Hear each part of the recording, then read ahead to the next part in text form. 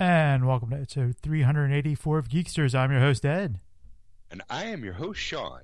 Hi, everybody. Welcome to the program. Hi, everybody. Welcome to the program, Sean. How was your week, Ed? Challenging. Short bus challenging, or? Well, it's one of those things where you when you have a skill and you haven't used said skill in such a long time, all right, you kind of don't have that skill anymore. I mean, I guess it depends on what skill we're talking about, but some skills like riding a bike. Apparently, that's supposed to be easy because even if you don't if you haven't ridden a bike in years, you should be able to pick it up real fast. Hence the phrase, "It's like riding a bike." Exactly. But if it's like marksman shooting at 10 paces and you haven't done it in a while, I could see why you'd be rusty. Yeah. Well, I'm talking about networking and creating what they call a patch cable. Go goody tech talk here at Geeksters. What do you got? Well, with creating a cable, you get cable and you cut it open, the casing off of it. There's 4 twisted pair wires. There's like 8 thin copper wires that you have to flatten out and stick on an end, this is where the old kids are going to know more than the new kids.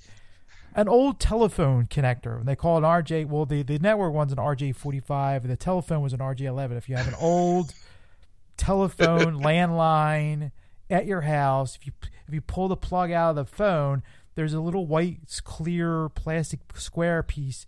That's the connector. So you basically shove the wire in there in a certain sequence, and then clamp it down, and then do the same for the other end. And of course, you can't do this you have to run the cable first and then do each end. So you have to have like a tool, basically a tester to test both ends, because you could keep doing this all day long. But if you missed anything, and they're so small that if you missed the wires get crossed, you would never know it without a tester. Kind of thing.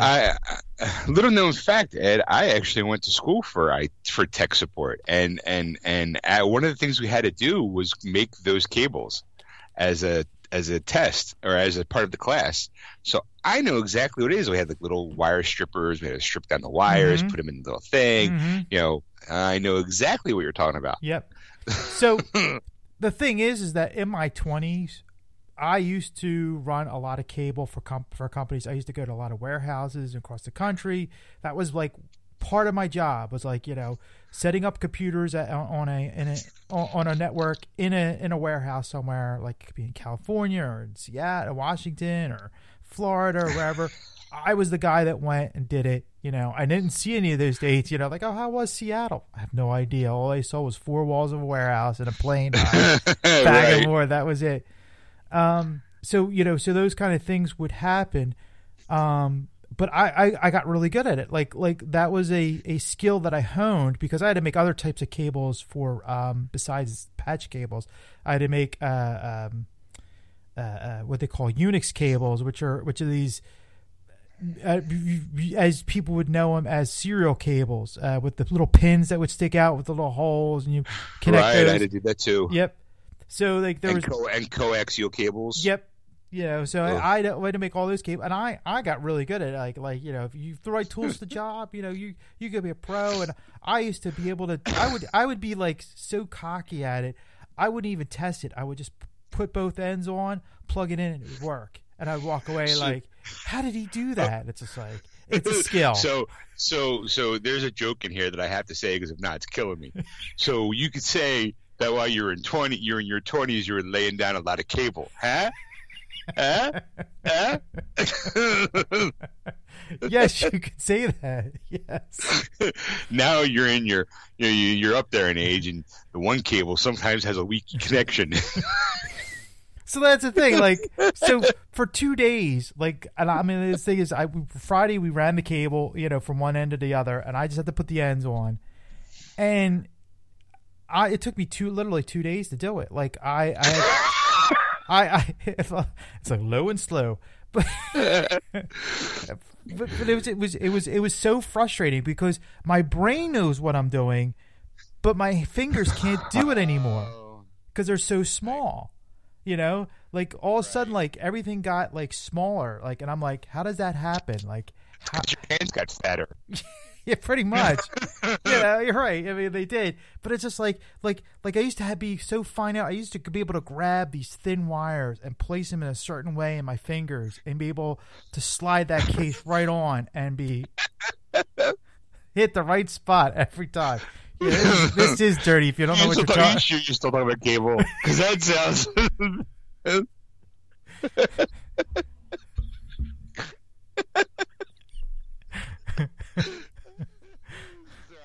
I'm just like, dude, under the right circumstances, welcome to Tech Talk. And my fingers used to be so nimble, and I used to be able to twirl that wire around, play with it like no one's business. Nowadays, you're lucky if I know what a tab A and slot B is.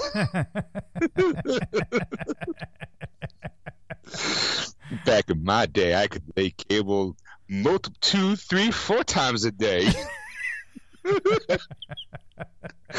Now it takes me 2 days just to get one end in.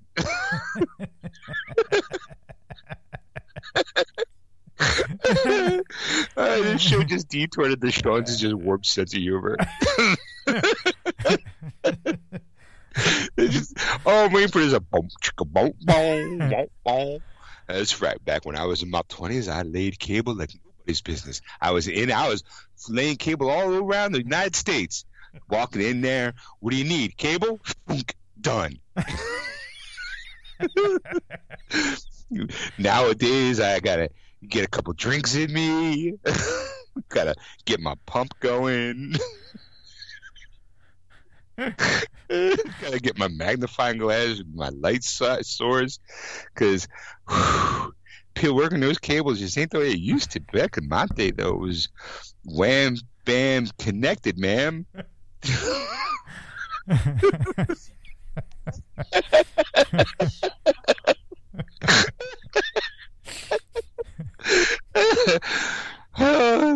Anyway, Ed, so you were running cable, and it took you a long time, huh?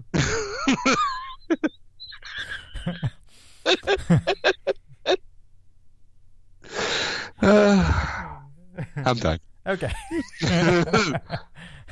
So basically, that's basically that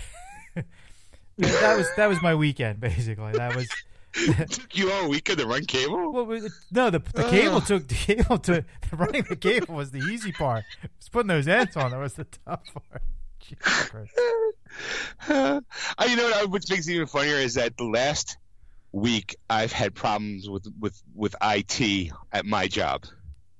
So this makes me funny. It's like you and I both had issues with computer stuff this week. Yeah. My job, we had for whatever reason, whenever it rains, my store loses all connectivity. Mm-hmm. Now, apparently, I'm not the only one in the mall that has this problem, but it's frustrating when it happens only to me. I don't care about any other stores. It's my store that matters the most. So I had to call tech and find out, like, okay, well, how do I do this? How do I fix it? Because I have enough brain power to maybe hopefully figure it out myself. Yeah. But when it comes to stuff that's outside of my, like, I'm willing to admit that I don't know everything. And like you, I'm also a little rusty too. Mm-hmm. So I also can't just go start pulling out wires when I'm dealing with a company. Right. So I had to call IT, and I know we outsource our stuff. And I know that sometimes there's a language barrier, but it was particularly frustrating because I couldn't when they're following a script, because I picture me, Ed, on a, 10-foot tall ladder, leaned up against the wall, looking at a router and screaming into the phone, if you people make me unplug and plug this router in one more time, I'm hanging up, ripping the wires out of the wall, and I'm throwing it out. Like, I was like, have you ever heard the term, what the definition of insanity is? Yes. I'm like, because you keep asking me to plug this router in and out for the last 2 hours, and nothing has changed. At what point do I tell you, get me to somebody who knows what they're talking about? You know, I actually legitimately had the head of IT from the States on the phone with me. You went right to the top. At some point, because I was literally screaming at these people, you know, because it just wasn't. Well, you have to unplug it and plug it back in. I did that. I go, what point do you just break down and go, you know what, we're just going to send you a replacement? Because that's what actually wound up happening. Right. Was I had to replace my router, and I did get a compliment from the guy though, because he was like, okay, well, I need you to unplug this, plug that in. I want you to try this, and I'm with him because I can speak the language, as far as the tech language rather. So I know what IPs are. I know, you know, what ports are. I know, you know, what a router is, what a switch box is. So he complimented me on the fact that I'm willing to get my hands dirty, because most people in my position are like, I'm too scared to do it. You know, and I'm like, not me. It's already broken. What am I going to do? Break it more? Like, I mean, I can. I got a hammer here. I'll smash that thing if that'll help. You know, so we wound up replacing the router, and then I get the router, it's plug and play, easy, wham bam, thank you, ma'am, working fine. Only problem is now my wireless network has disappeared, and I'm like, oh well, okay, well at least I got the registers back and up and running, and I can't seem to print to my printer because it's a wireless network, and I can't seem to test anything because it has to be through the company's, you know, network address. It's gone, so I have to call tech again and hang up on the ladder again. And while I'm trying to tell them, like, look, I know that the router's fine, I can't figure this, and it got to a point where, again, screaming, I'm like, look, I have a USB cable. Can I just plug in the printer to my PC just so I can get something going? Because I got orders that have to get done because people are going to be picking them up. And it's, by the way, this happened to be the second day after my biggest launch title, Call of Duty. So I'm at my wit's end, because I'm sitting there going, I don't know what the hell's going on. It just seemed like the whole story, anything that could go wrong went wrong. I actually had to replace the switch that the router was plugged into. Okay. And that's in that the 124 switch. You can hear all these tech people going, we don't know what we're talking about. I had to plug my internet into the new switch box. So it came last week, and like 2 hours after I got off the phone with tech about something else, I got a call like, hey, would you like to continue on with, you know, the switch box or the router thing? And I'm like, but the router thing was already done. I got a new part that came up fine. Now, but I'm like, I think they must have put notes about who they're talking to, because I wound up getting a person who was very happy to talk to me, very patient, very understanding, didn't get, like, at one point I was like, I thanked her. You know, very rarely do you hear a woman in IT in the first place. Yeah. So it was refreshing to hear a woman in IT talking to me and being like patient enough to be like, okay, I guess she's like, take your time. And I was like, you're not going to have to make me unplug and plug in my router again, because if you are, you're going to have to, I'm going to quit. And she's like, no, just, you know, she's like, I can just plug in the printer and I can hook it up remotely, put the drivers in. I'm like, okay, pause, perfect, fine, great, awesome. Then I've had the switch come in, and like, I was like, well, I can't do it because it got delivered on a Friday afternoon. I'm like, well, I'm off for the weekend, so I'll do it Monday, you know. And I did it, plugged it in, fine, no problem. Wireless network came back on. My storage back to normal. I did not unplug my printer though, because fuck that. I'm like, no, I knew enough how to plug it in. I just needed to put the drivers in, but I'm not having you guys have me unplug it and set it up wirelessly, because screw you, because I don't want anything happening. Hey, I know the physical connection works. if it ain't broke, don't fix it. Exactly. So I was just like, oh, so I like when you're telling me, I'm like one of my coworkers, Stacy, stopped by and he came back and he came back to tell me that she was here, but he walked back and told her like he's kind of yelling at people right now. Like I very rarely do I like I'll get frustrated and I'll raise my voice a little bit because I'm frustrated with the situation at time, and I know that the person who's I'm talking to, it's not their problem per se. It's you know it's like when someone comes in and yells at me for a policy that I have no control over. Right. Like I'm the face of the company at that moment in time, so I'm always trying to be, because I realize that when I'm yelling at somebody on IT, it's like, look, I realize you're just doing your job, and I understand that, but you guys are not. We're not communicating real well here. And how can you be in the communication field if you don't know how to fucking talk to me?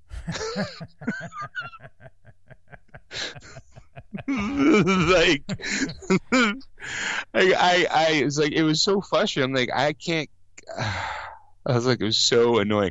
But I think they put notes and going, oh, that guy from that story, you might want to like be real nice to him because he'll start yelling. Yeah, he flips out.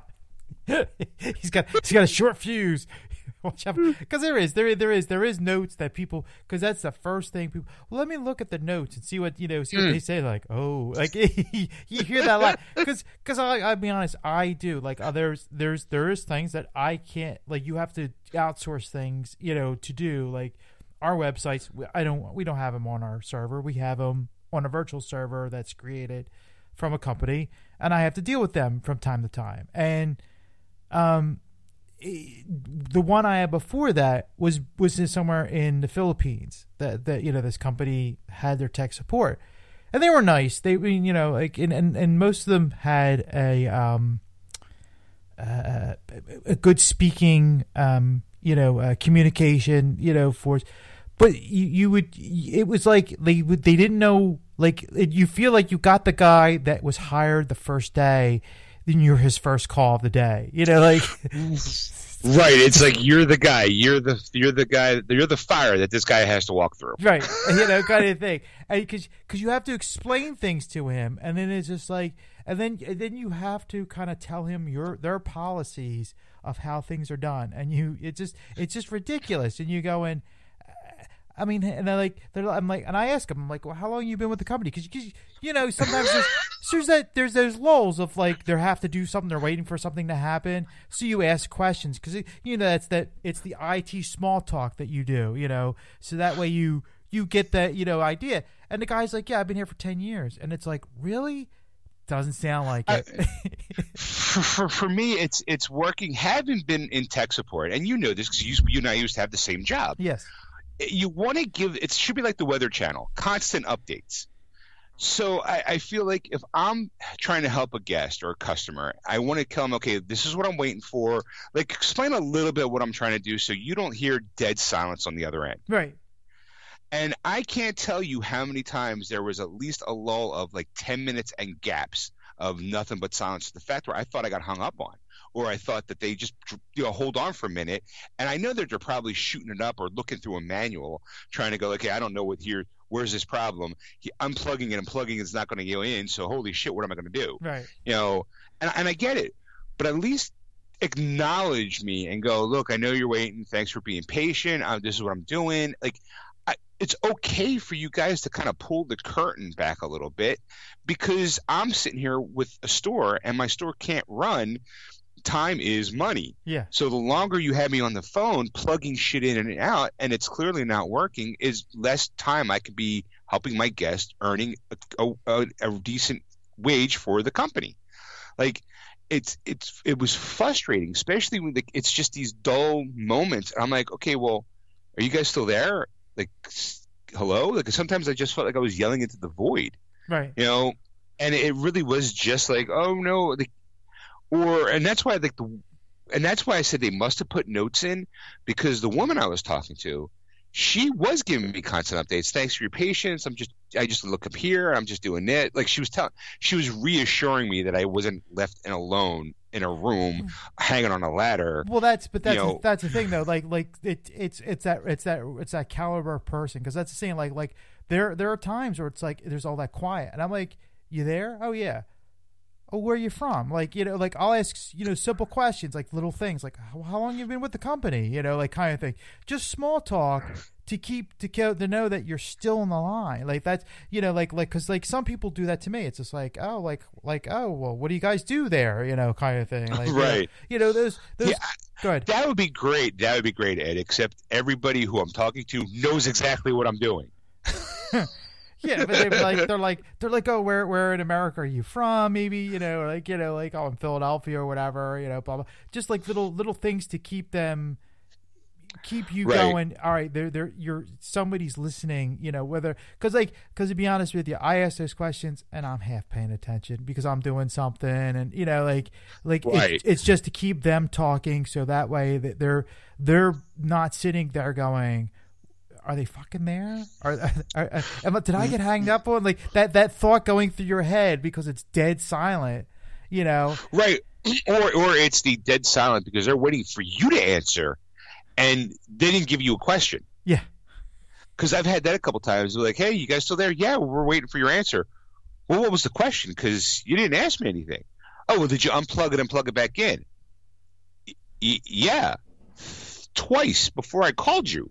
And I also understand too, like I know you have a system of checks and balances that you have to do where it's like, you know what, I used to think this way all the time, being the person who got the phone call. Was like, look, you have to start at the bottom and work your way up to the top. Like you have to start with the littlest things of like, well, is it plugged in? Do you have it turned on?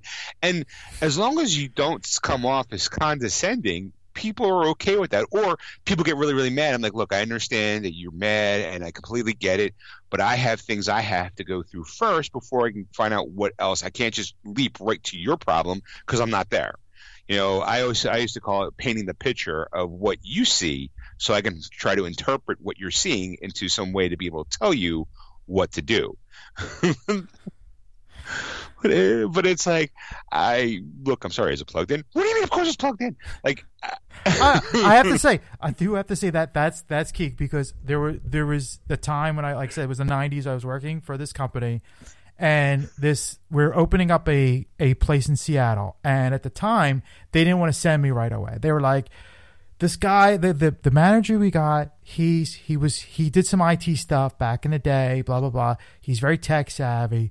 We're just going to send him the stuff and he's going to hook it up. Just do little instructions of like colors and that kind of thing. So I did. I took the time. I color coded like cables and different things, explaining it, type of things. Because this is before it's like cell phone technology where you could do video chatting or, sending pictures via internet, type of thing. And so I detailed everything out, right? So he calls me up and he's like, yeah, these instructions were great, blah, blah, blah, except one thing, this printer is not working and we can't figure out why, right? And I'm like, oh, okay, and I'm like, which one is it? And it's like, now at the time, I don't know if they're still around or not, but it's called Okidata. Okidata used to do dot matrix printers. I mean, you have to go back. This for like they still make them for like orders and stuff when you print out orders in a shop or in a warehouse, type of thing, because it's like a 3-part. You could separate it, and one goes to a picker and one goes in the billing, right. Blah blah blah, kind of thing. But This is like a crucial piece of equipment for most warehouses because it's a workhorse and it's the most important printer in that place. So I'm sitting there like going, all right, what's it doing? What's it not doing? That kind of thing. There's no lights on it. All right, did you press this button? Now I'm like, try the reset button. This is the buttons you have to hit, and you have to have a certain sequence of buttons, and it factory resets the printer and all that kind of stuff. Like all these things you're going through. So I'm, going through all this kind of stuff, and it's like nothing, right? So I'm like, look, like I've tried everything that, basically, like I used all my scripts up that I know. I have to call Okidata now to find out. Luckily at the time I was working, it was in New Jersey, and it was like right down the road, right? So I called them, right? I'm like, hey, I'm having this problem, blah, blah, blah. And we were at the time one of their biggest customers because we were buying printers like almost in bulk. Like, Right. Because printers do not, like any warehouse environments, computers do not hold up well. It's just a fact, you know, like type of thing. It's like any dust or dirt, debris gets in there, it gets screwed up. So you have to quickly replace it. So you're just buying new ones in all the time. So they're like no problem. You guys got the best warranty. You know, you're paying for it. Blah blah blah. You know, we're gonna drive down. You're down the street. We're driving you down the printer for you. You know, so you could ship it out to your, you know, to your place. Blah blah blah. I'm like, all right, great. You know, like kind of thing. So as I'm getting, you know, finishing up, you know, the order details and what to do and all. Because actually, I think I got them. Was going to have them overnight it to Seattle. I'm getting another call on the other line, and here it's the manager, and he's like, "Hey, Ed, don't be mad." And I'm like, "What? What do you mean?" He goes, "It's working." And I'm like, "But now I'm like, you know, I'm like concerned. I'm like, you know what? It's probably something faulty, maybe some wiring or something like that. Could be dangerous. You know, we'll send you a new one, no problem. You'll have it tomorrow. I'm sorry, you're going to be down for a day." He goes, "No, you don't understand." He goes, "I figured out what the problem was." And I'm like, well, what is it? And he goes, "I forgot to plug it in." You know, you spend like 3-4 hours, you know, like trying all this stuff, and you just go, you know what? I didn't ask that question. You know, like right. You know, you it's like the first, you know, like one of the first, like I think tech jobs, like support jobs I had to do for a company like that, and I'm like, oh. I asked something. They didn't ask the stupid question, you know, and it's just. Yeah, my uncle used to say, "Check the obvious first." Yeah. You know, and that's why I used to do the old look. You see the plug that's in the back of the seam. I want you to follow that. And is it plugged into the wall or plugged into an outlet? I mean, because there is you know, like I need to find out, because sometimes you don't want to go, "Well, is it plugged in?" Because people get really mad. Yeah. So you have to do the old. I just want to see, is it plugged into a surge protector or plugged into the wall? That's the polite way of saying, "I don't think you plugged it in, but I need to check."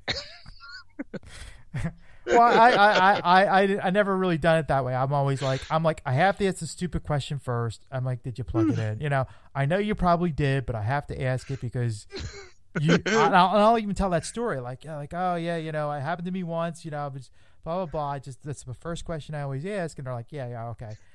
But it's like asking if the gun was loaded after you shot somebody. but the thing is like because like those scripts, like one of the scripts is it plugged directly into the wall or is it plugged into a power strip? And you go 9 out of 10 times it's through a power strip. So you go, "Oh, can you plug it into the walls? Because you might be something wrong with your power strip, blah, blah, blah." And you're going, "Well, power's going through it." Well, not enough power going through it. So I'm going to give some tips and tricks to next time for people, you know, not specifically you, but next time if ask these stupid questions, you do it. You do it. Is it? That's the thing. Is it plugged into the wall? It's plugged into a strap. It's plugged into a wall every time, even if it's plugged into a power strip. Tell them it's plugged into a wall. Technically, it is. Right.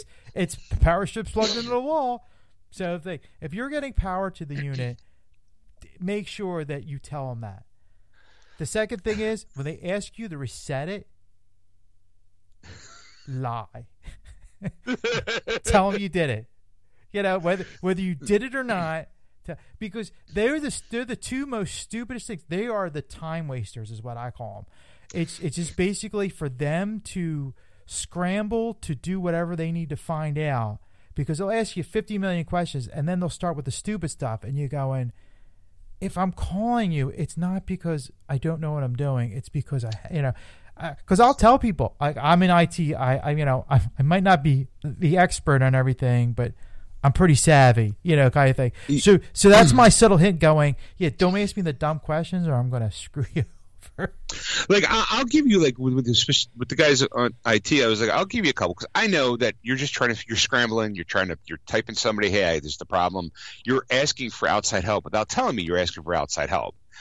But when it gets to a certain number, and it just be like, "You know what, you guys are now you're just wasting my time." I'm like, should I just hang up and call back and maybe get another person in a different part of the room?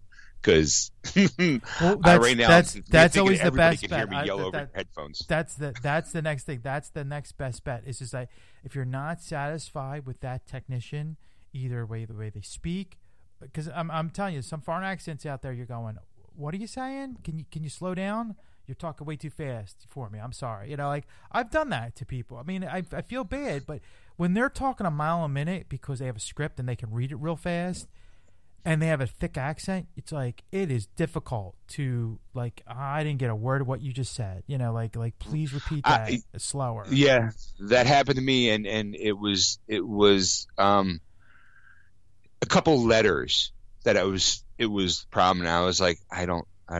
And I would read it back to them and no, it's wrong. It's this. I'm like, okay, well, it sounds like that. And and I know that there's nothing you could do at that moment except just kind of enjoy the ride, because it's like, okay, well, I can't, if there was like, I would need like an international translator, to be able to help with accents or phrasings, and it's frustrating, and that's the main problem. It's not like, outsourcing jobs from America. It's not that. It's just to be able to communicate with one another is sometimes easier. That's why I prefer we have a chat thing on our PCs to be able to kind of like tap into their tech support via chat. Yeah, I mean, and that's the thing. Like now, that's like a lot of places are doing now in terms of like if you go to a website, they'll have a chat box and you can do tech through there, instead of doing a phone call anymore because they want to eliminate that, communication barrier because sometimes with the accent it's hard to do. And I'd say I'm not even saying like international. I'm like sometimes it's even like national. Like I've talked to people in the South with a heavy accent, and you're like, right? No, yeah. I've definitely hit my share of Southerners with a very thick Southern accent, and me going, what? Yeah, like. And I'm like, where are you from? They're like, to Kentucky. And I'm like, I thought you were from somewhere else. Not in the USA. All right. Okay, so besides our tech talk, did you do anything, like, did you see any movies? Any watch any TV? Well, I finally finished watching Gravity Falls. My wife's, I think I mentioned this before in past shows, my wife's been watching Gravity Falls on Disney Plus. And I've been kind of like, like your wife's watching something and you kind of get sucked into it because now you come in and you're like, what are you watching? Oh, okay. And she's like, yeah, I always wanted to see Gravity Falls, blah, blah, blah. So I was watching episodes here and there, right? So now I'm like vested. Like, you're totally into it now. Like now my wife can't watch it until I get into the room. Like I'm all like, don't watch episodes until until I show up, because it's like now I'm vested. Like now I know because now I know it's the last season. And you're going, well, this is getting interesting. Like now, I mean, it's a cartoon, but I'm like, this is fascinating because it's not like a half-hour situated comedy type of thing, and it kind of resets every week or whatever. But I'm like, this is like an ongoing series. So you're going, and it's fascinating. And there's all these plot points, and you're kind of like. I'm kind of in on this, So this past week, the finale, we saw the finale, and I have to say, like, it concluded okay, like, well, but I was disappointed. Like, that's the best way I could put it. I'm like, that's how it's gonna end. I'm like, wow, like that was kind of a letdown. Like it was sad. It was a satisfying conclusion. Like it's like, oh, okay. Like it's kind of like everybody's off going, being happy and all. And you're like, okay, but I'm like, yeah, I'm kind of disappointed. Like I wanted something more. Like I wanted something else. Damn it! I wanted something more out of this kid's cartoon. Exactly, because it almost became like a real humanized story, and you're like, wow, like if you turn the kids into the Winchesters, this could be a season of Supernatural. That would have been pretty fascinating. I can slide into Supernatural after you get done. So it was like I'm like. The ride was great. I have to say, like I said at first, because I'm like, it's a kiddie show, like whatever, blah blah blah. But after a while, I'm like, oh, this is kind of serious. Like wow, like yeah, some of it's kind of goofy, but in the same sense, it's like it was like very I thought it was very good. Like I thought it was very well written up until the last episode. to the finale, because I'm thinking I didn't really know it was the finale until it was over, and I'm like, oh wait, that's it? Like, I'm like, wow, like what a letdown. And I'm like, all right, well, that's what it was, I guess. I don't know, because like not like I can go when's the next season coming out, or Disney, let's start a campaign, get Right. season 4 of Gravity Falls. It's like it's not going to happen. So that's basically that's most of my television watching. I've been doing. I'm trying to think what else I've been doing. The only other thing was. I didn't watch it was I did pick up New Mutants this week. It came out, I think we said in last week's show, Right. and I was like I'm like I do want to see it. It isn't because it is kind of like a X-Men or world kind of mutant type of thing from Fox, but after the last couple of movies. I don't know if I can go through it, and I'm like, I heard it's like a horror, like a haunted house horror kind of situation. Well, I on Vudu I saw it, and I never actually got to see the full trailer. So we watched the trailer for it, and it really plays out like a horror movie. Mm-hmm. And I'm like, okay, it's just something, I'm not really much of a horror fan, so I'm like, okay, well, maybe one day when Stacy's at work and I'm laying in bed doing nothing and not gaming, maybe I'll watch it. Like, maybe I'll come around to it. I'm interested in seeing it because I'm kind of curious, because I'm just kind of curious how they're playing it. Right. I understand. I mean, my curiosity is very high on this, and that's why I'm kind of like, I would love to see it, but it's just like one of those type of things where. Like a lot of times it's like by the time I'm ready to sit down and watch a movie now, like lately it's like after my wife goes to bed and I'm like sitting there and I'm like it's late at night and I'm thinking, no, my luck, I'll watch it straight through and then have like nightmares because it's gonna be like I'm like but am I gonna have nightmares because it's scary or because it was horrible? Like that's my dilemma. Well, it's. Did you see anything else, or did you watch anything else? No. That was, like I said, that was basically that was it. I mean, like my normal is like a lot of YouTube and like GI Joe. Like I've been watching the constant stream of GI Joe live on from the Hasbro channel on YouTube. So like it's kind of like mindless entertainment that way. And then I started watching. I got 5 minutes in and then I turned it off. For the holiday special, the Lego, like... I watched that. Did you watch the whole thing? I watched the whole thing. All right. I got 5 minutes in, and I'm like... I don't know if it was... It's not like I didn't like it, because I was like, it wasn't really enough to say, yeah, this is terrible, and I'm not watching it. But it was just like...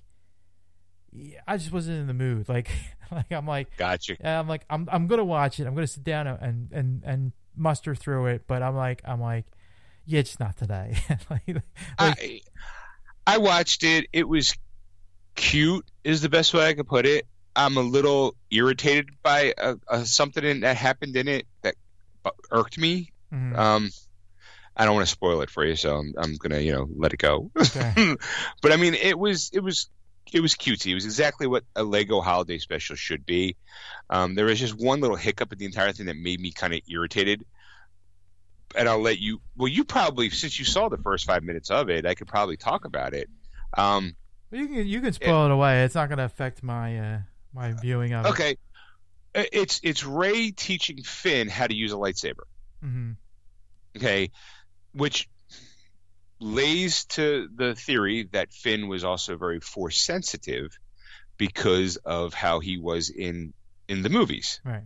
Now, granted, the first movies, Episode 7, you can kind of feel that way. It felt that way, that he could possibly be a potential Jedi at the point. They didn't touch much on it the second movie, and they totally didn't go anywhere near it on the third movie.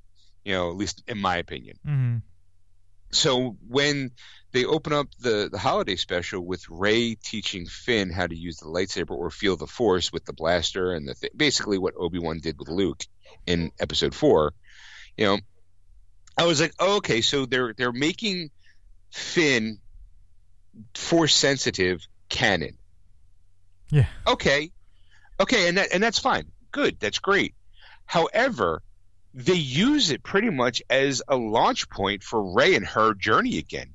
they don't really ever really go back to that. It really is more as a setup. There, it's I want to say it's the MacGuffin of the episode. Oh, really? Right. It's her going. Here it is. The plot is that she thinks that she's not a good teacher to Finn. She can't understand why she's not able to teach him. Rather, and like that there must be a problem.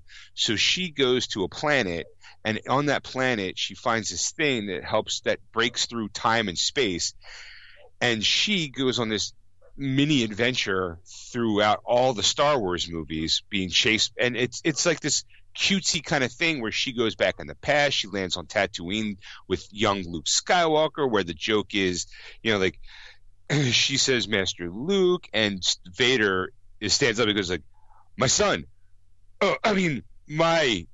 two sons are on this planet. Like it's like set up a punchline. Like, and I don't mind that. Like there's a cute young Han, old Han joke.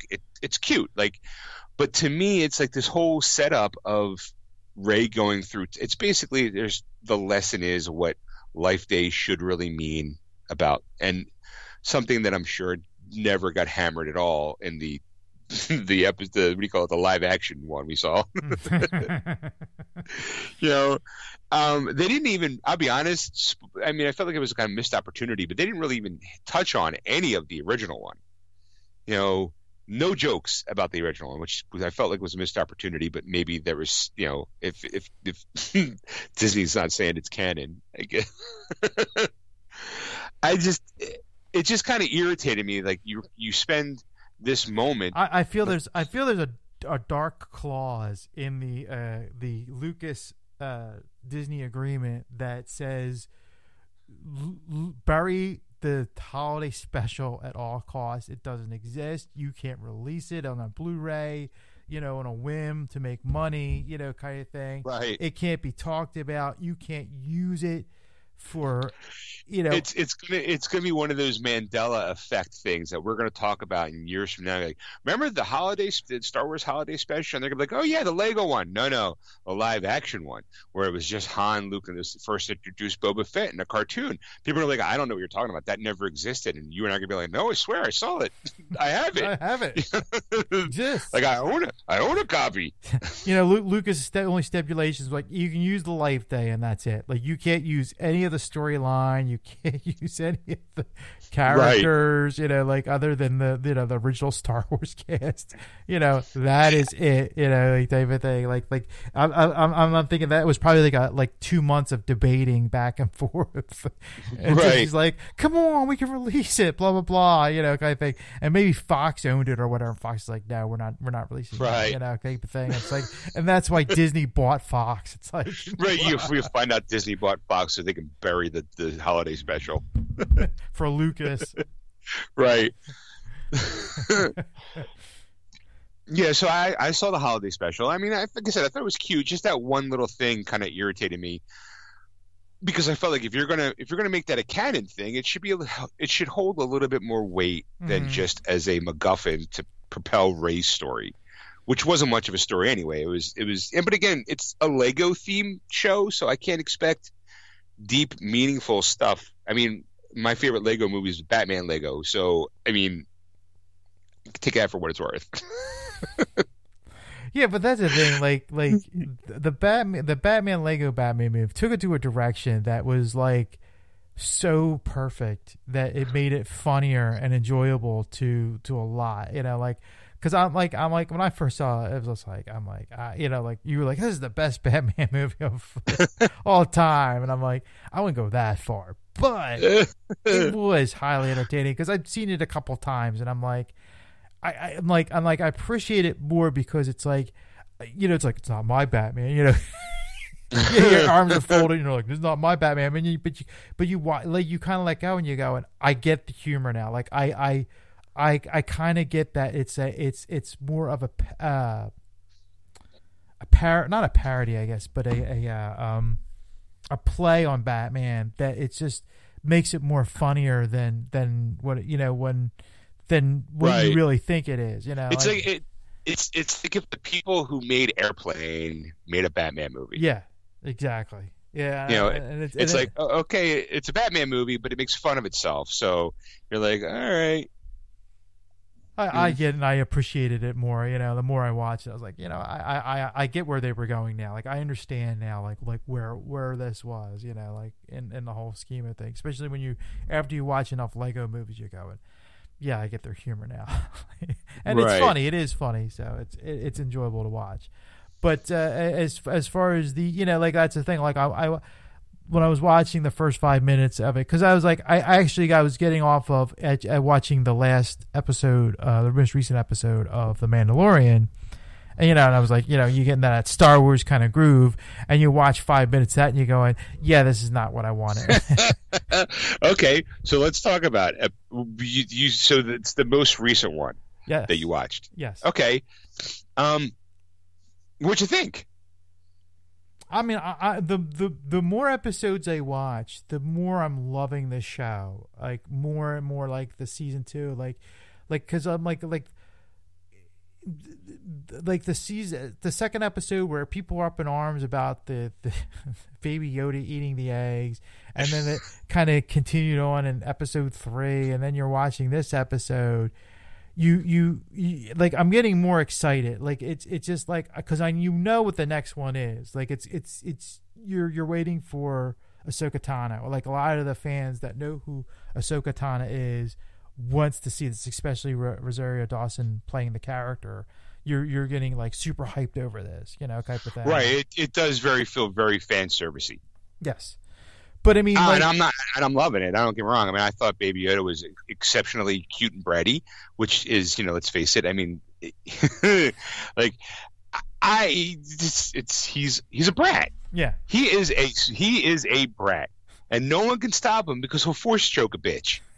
But that's the thing. That's what makes it more funny, because I started laughing hysterically at probably something that was stupid in the whole thing, because it made me think of last week's show, when you were talking about Baby Yoda and how much of a would you call him a devil, a demon, or devil? Oh, he's evil incarnate. He's chaos incarnate. Yes, he's the eater of worlds. Yes, because there's a scene where the adults have to talk, and they put the child in a classroom. And his protocol droid's teaching, I don't know, I forget what it was. I think it's about constellation or something like that. I wasn't really, paying attention to what he was doing. But the child is sitting there, and of course all the kids are like all excited because it's this little cute little baby, kind of thing. And this kid who's sitting next to him, she's eating a cookie of some kind. It looks like a cookie. I don't know. It could have been anything in the Star Wars universe, but it was a blue cookie. Right. It looks like a blue dyed. Like a macaroon. Stacy just said a macaroon, blue macaroon. Yeah, and that's what it did. It looked exactly what I describe it, and that you hear the baby, like, and he does the gesturing like huh, like can I get cute. some? Come on, give it to me. Come on. Can I have some of that? The big googly eyes, like, oh. And the kid's like, no, right? And then he ends up looking the other way, and the next thing you know, the cookie is in Baby Yoda's hands, and he's enjoying the cookie. And I started laughing hysterically. I'm like, there is no stopping this little monster.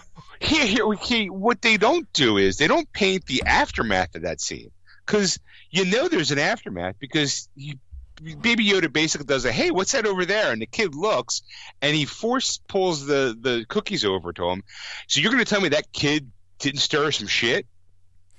Like there's no resolution of the kid going, what the hell? I just said no, teacher, like I just, because they're kids. You stole the cookies. That kid's going to get mad and want to start some shit. Be like, hey, this little punk ass bitch just sat down and took my cookies. He asked if he wanted one. I said no, and he took them anyway. And let me at him. And you can just see Yoda, the child, just kind of standing there going, goo goo gaga, force choke him, kid dead. Like, or pick the kid up and just throw him across the room, because apparently he can do that too.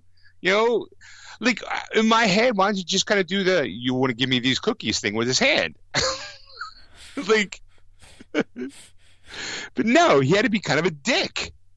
Baby Yoda is a dick. I'm saying it now. And don't get me wrong, I love him. He's adorable, but he's a dick. Just, I mean, and in the end, when they're flying around, he's like, "Hold on, kid," and the kid's like, "Woo!" Like he's on a roller coaster with his arms up. Whee!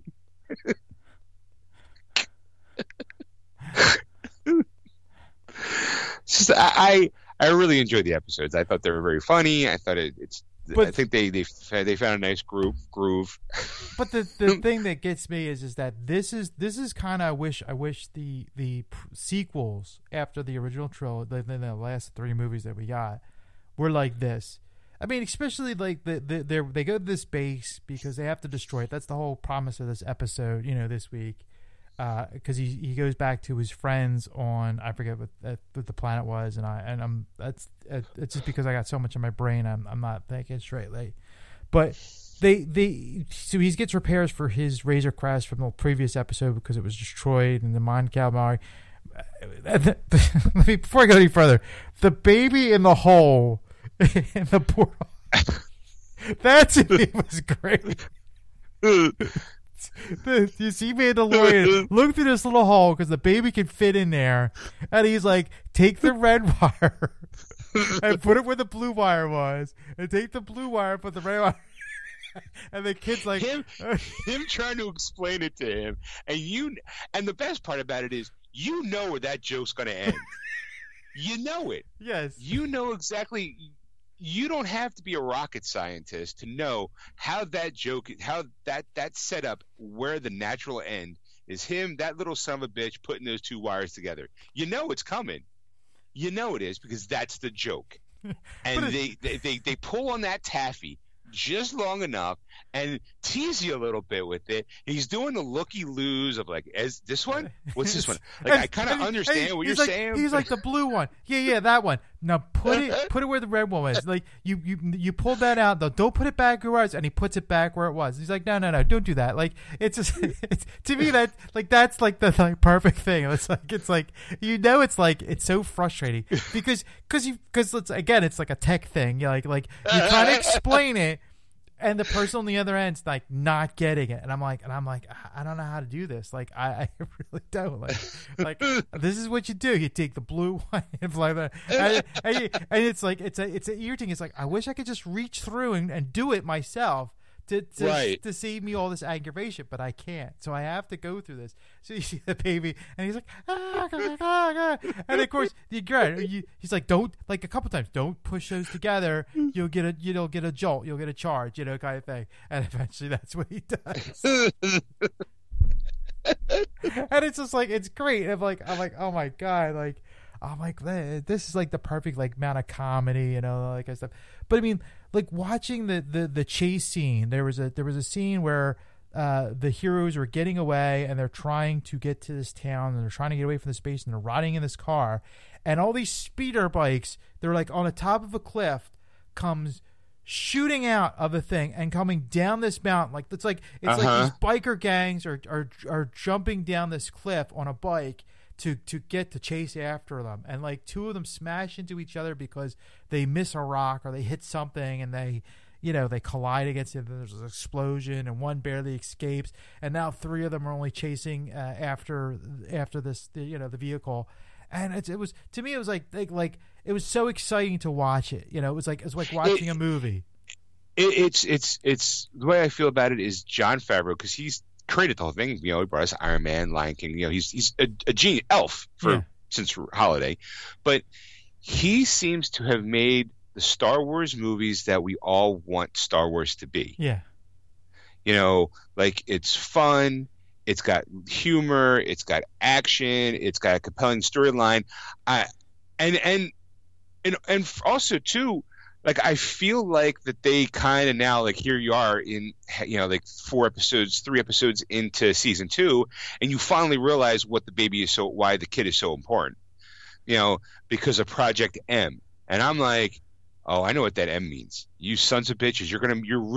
It's not like you're not doubling down on the midichlorians, but you're definitely holding that to like, okay, it's part of canon. How can I find a way to use that to make a plot that people will be okay with? Because Lucas didn't do a good job of explaining it in episode 1. Right. You know, like that doctor explained it so easily and you could tell. And it also kind of supported Snoke and the theories of episode 7. For those people who don't know, I mean, if you haven't seen episode 7, why even listen to this show? Episode 9. You know, it has to do with clones and creating force-sensitive clones, and that's where the blood comes. It's like Favreau wrote and created something that supports midichlorians and the cloning process, two of the things that get people the most pissed off about at the moment, and finds a way to kind of gently explain it so you can go, oh, now it kind of all makes sense. That what's his face, you know, Moff Gideon is basically trying to create force-sensitive clones. And if you look kind of closely at the things that are there, it almost looks like Snoke, which is supposed to be Palpatine. You know, so in this brief little moment, it's like, oh, Favreau, you mad scientist genius, you. Because you son of a bitch, you did it. Like, I'm not a big fan of the midichlorians, but you know what? Because I didn't buy it. Like, I was supposed to be all around us and everything, and it builds and shapes us, and it makes it feel like more of a religious thing than a science thing. But now that we have this moment in the show, it makes me kind of go, oh, okay, I get it. That's why the kid's important, because he's very force sensitive, and I don't know how Moff Gideon knows that, but they're using his blood, and apparently there's like somebody else. It makes it sound like I'm like maybe that other person was Palpatine. You know, like it makes me feel like, okay, well, are you going to try to bring, as crazy as it sounds, are you going to try to bring Palpatine into the storyline in some way, shape, or form to help solidify what happens in episode 9? Like, are you really going to try to pull that off? Because that almost sounds like could be a plausible fact. And again, I'm talking out my ass because I'm just, you know, thinking out loud here. Yeah. But I'm like, it seems very like, well, Favreau, he's such a fan, and what do you call it? Dave Filoni is also a huge fan too of this whole Star Wars thing. So of the whole mythology and stuff. So he could very well help paint this is what I think Lucas was trying to do. Let's see if we can pull it off. Because if we can pull it off, it legitimizes what happens in episode 1 and what happens in episode 9. Yeah. And I'm like, all right, you know what? You know what? I also think Jurassic Park's a bad idea, but I'll go with you on this ride. Like, I'll go to the park. Okay.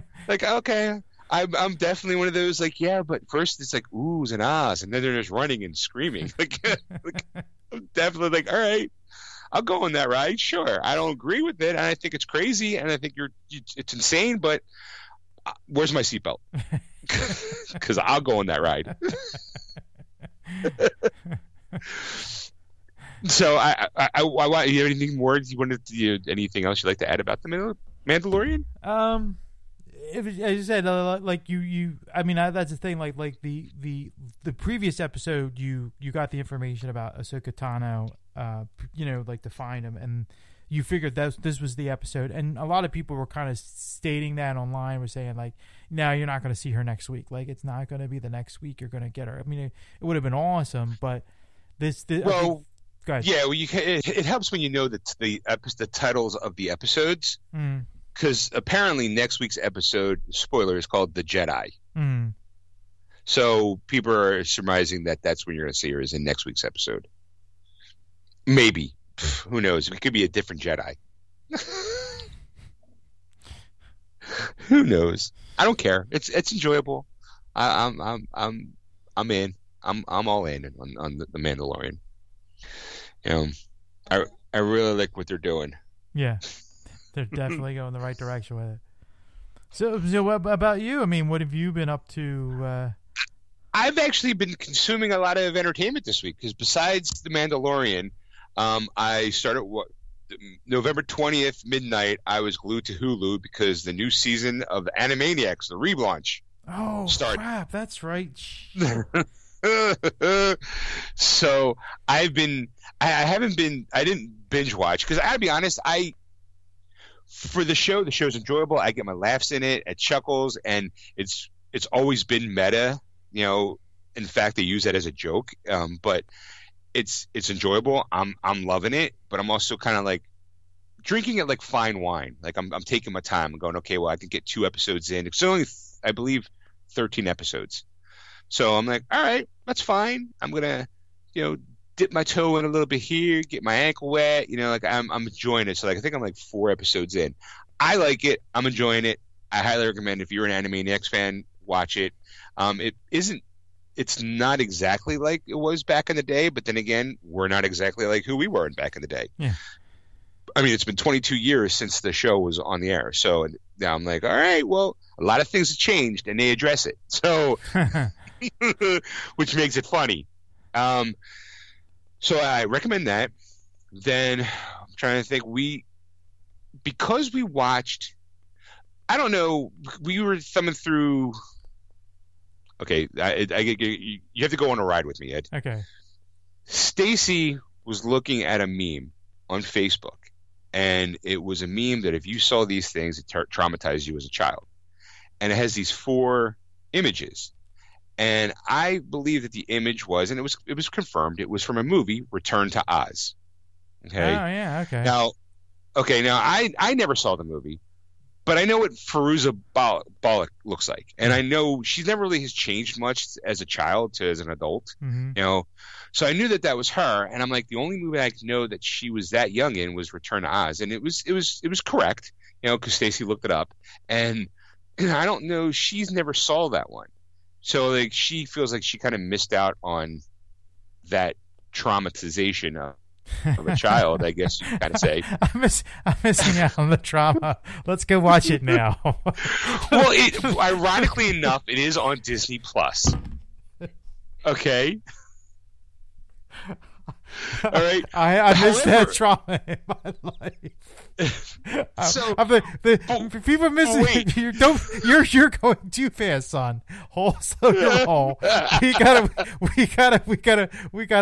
explore this a little bit because that was the weirdest statement I've ever heard. I missed out on much trauma when I was a kid. Let's watch it now. The traumatization as a child. Yes. What I mean is, there is something in everybody's lives that we saw as a kid that we think is kind of innocent or has affected us in certain ways. I believe on certain, it's what do you call it? The horse in Neverending Story getting killed off by getting stuck in the mud, and the kid having you remember you saw Neverending Story, right? Of course I have. I saw Return to Oz too. I've seen all the traumas, and I turned out not okay. Right, so there's these moments in our lives where you go, oh my God, where were you when JR got shot? Yeah. That's the thing. Where were you where, Vader announced that he was Luke's father? Like these moments of holy shit, I can't believe that fucking happened. Right. And apparently the Return to Oz movie is so bizarre and so weird and so kind of fucked up that it traumatized some kids. It's supposed to be a kids movie, but these creatures are so weird and so odd looking that people were freaked out by it. Mm-hmm. Kids were. I never saw the movie. I think I forget what year it was. I think 85 because Stacey and I deep dived on it, right, to try to find information about it. Mm-hmm. Because Fairuza, it looks like she's 10, maybe. And it's supposed to be a sequel to the Wizard of Oz movie with what's-her-face? Judy Garland. Mm-hmm. And Judy Garland's not 10. She's a full-fledged teenager, 16, 17 years old. So it's kind of hard to imagine the two of them being a sequel to another movie when you go backwards. The actor goes backwards in time. So that made me look up okay, well, I know that there was, I think, almost a dozen Oz books, and that she actually was 10 in the first book. but they obviously aged her up to, suit the Judy Garland stuff. Makes sense. I'm like, okay, fine, whatever, and it kind of stopped there. The reason why it stopped there is because of the traumatization of our childhood. Stacy felt like she missed out on that one, but she has one that every time she brings it up, no one knows what she's talking about. All right. Mm-hmm. And all she kept saying was that there was this moment, it was a kid in a bed, and there was this black ink, and it was sucking a person in. And I'm like, okay. And of course, I Google key phrases, and I find the movie, right? Mm-hmm. Okay. The movie is called The Page Master? No. It's a cartoon. Little Nemo Adventures in Slumberland. Yeah, I can tell by your deafening silence that you have no idea what I'm talking about. Yeah, okay. that one you got me on. That trauma I missed. Let's watch it now. Because she said it's because it's an older movie, and she saw it when she was a kid, and it freaked her. It scared the shit out of her. So right away, it's like, well, I want to watch it now because she wants to relive that moment in her head, and I've never seen it. I'm like, okay. Stacy wanted to know if it was as creepy as she remembers it. Mm-hmm. So I'm like, okay, well, let's find out. And sure as shit, it's on Google. It's on Amazon Prime. So we watch it, and it's a fucked up movie. But not scary fucked up. I mean, if you're a kid, I could definitely see why you'd be up at night screaming in the middle of the night in the cold sweat. Because there's some weird shit happening to it. It's like, so I start looking, right away I'm more interested in the history of why this movie, like, because it's based on a comic strip from like the early 1900s. And there you can kind of tell because there's certain, I'm going to say, ethnic caricatures that are in some of these characters that are played by like their waitresses. It's very, very, it's not over the top, but it's subtle. Mm-hmm. And I'm like, okay, well, why? They obviously look like they're supposed to represent a certain generation of people who are in the service industry. I'm like, okay, well, since 1900, it explains maybe the undertone of racism that's in it, and how it looked like too that it wasn't really, the movie kind of takes this comic. Remember, like when they try to make a movie from a comic book or a comic strip, but they need a plot. Yeah. It looks like they kind of took the comic strip, like they got Ziggy, and they go, we need to make a story out of this. Yes. So let's take this strip, and see if what did they all have in common? Well, okay, it's Little Nemo, and it's in Slumberland because most of the comic strip takes place while he's in a dreamland, in Slumberland, while he's dreaming. Always ends up with him waking up in bed, kind of thing. And you're going, and the black ooze. It basically becomes down to like he's dreaming. The king of Slumberland appoints him to be in charge whenever the king decides to die, I guess. Because he also has a daughter too that he completely ignores. Because back in the day, it's only boys could lead, I guess.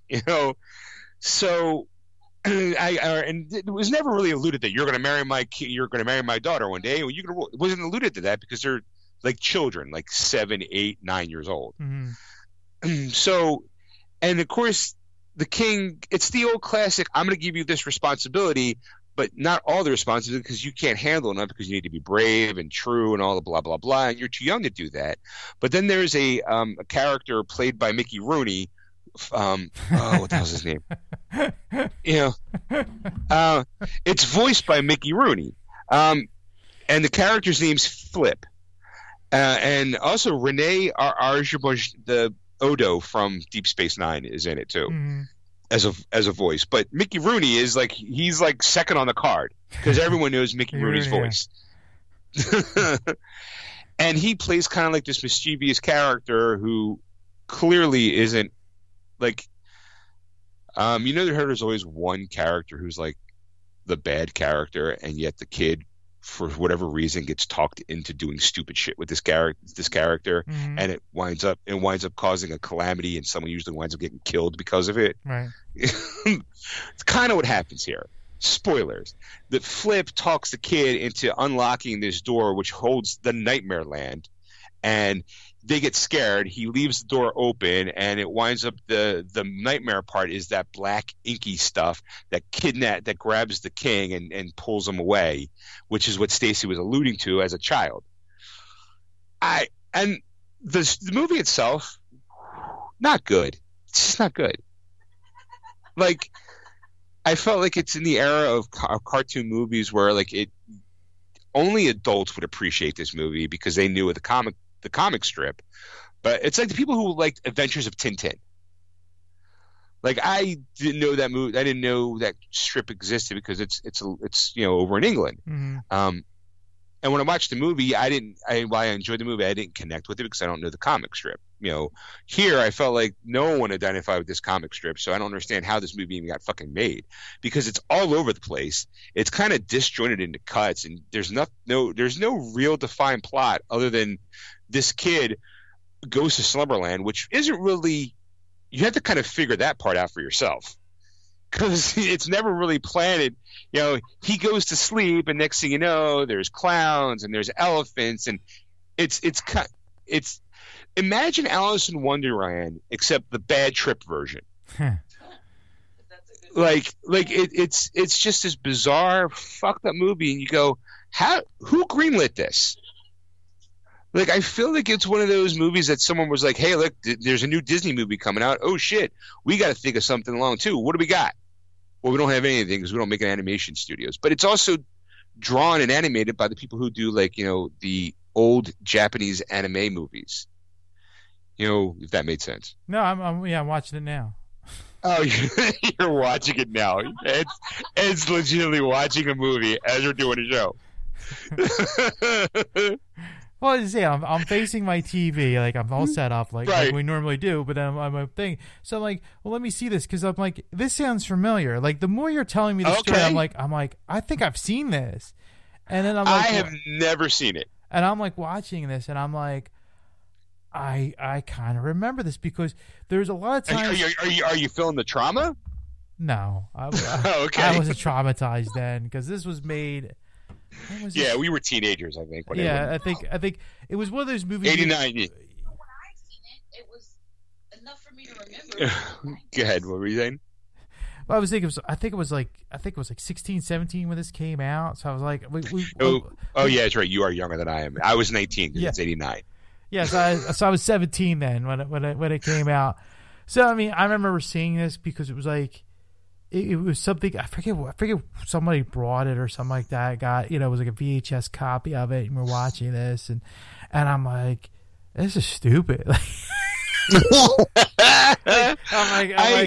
I'm like people like because we thought like people in Japan were fucked up like that. that was all you could think of because it was a Japanese anime type of thing. Yeah, it's a Japanese anime type style, but it's based on an American comic strip. Yeah, and you're going, yeah, I'm like, I don't know the comic strip at all, but like you watch this and you're going, yeah, I don't know where they fucking like I always think like there's something demented, kind of thing. Now I know Ray Bradbury is somewhere involved with this. Yes. There were some names that got dropped in the opening credits, and I was like, Ray Bradbury? Like, oh, no wonder why it's so fucking weird. And that's what you have to associate that with. Like I as soon as I was like watching the credits as you're talking about it, Bradbury name came up, and I'm like, oh yeah. There was somebody else before Ray Bradbury. And see, now I gotta look because I was like, wait, Chris Columbus. Yes, he wrote the screenplay. Chris Columbus is the guy who brought Home Alone, the first Harry Potter movie. He directed the first Harry Potter movie. He didn't write it, but I'm sitting there going, that Chris Columbus, that Ray Bradbury, yeah. Oh shit! Like I was like, wow. No wonder why. I was like, it's probably why I got made because Ray Bradbury, at the time, 80s, he was it was all real big with Dianetics and all that stuff. He was a big, strong. It was before Scientology. Yeah. I would say it's almost his Dianetics book around the 80s, because I kept seeing commercials for it all the time, is what helped launch Scientology. So it definitely actually Scientology was L. Ron Hubbard. He was the writer. You're right. You're right. I get L. Ron Hubbard and Ray Bradbury mixed up. Yeah, I was like, you got the wrong guy. Ray Bradbury was ready for Fahrenheit 451, the Martian Chronicles, The Illustrated Man, those kind of books. I'm an idiot. Came from outer space. Those are the stories Ray Bradbury did, not that. Yes, which technically, yes. You know what, Sean, you're not half wrong. if you read Dianetics, I think he stole Ray Bradbury's work. I think he read Ray Bradbury and going, "Hey, I can make this for a religion." Oh boy, you can tell it's been a rough week.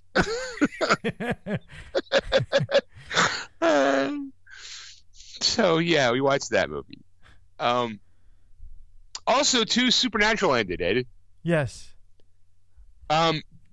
Okay, I can't give too much spoilers because I know my sister listens, and I don't know if my sister watched the very last episode. So I have to be very careful about what I say here. Yeah, because you got to be careful, because the last time your sister, I think, mentioned the show or whatever, she is still way behind on the shows, but she's now listening to the newer ones. I don't understand why she decided to do this, but okay, she's going backwards.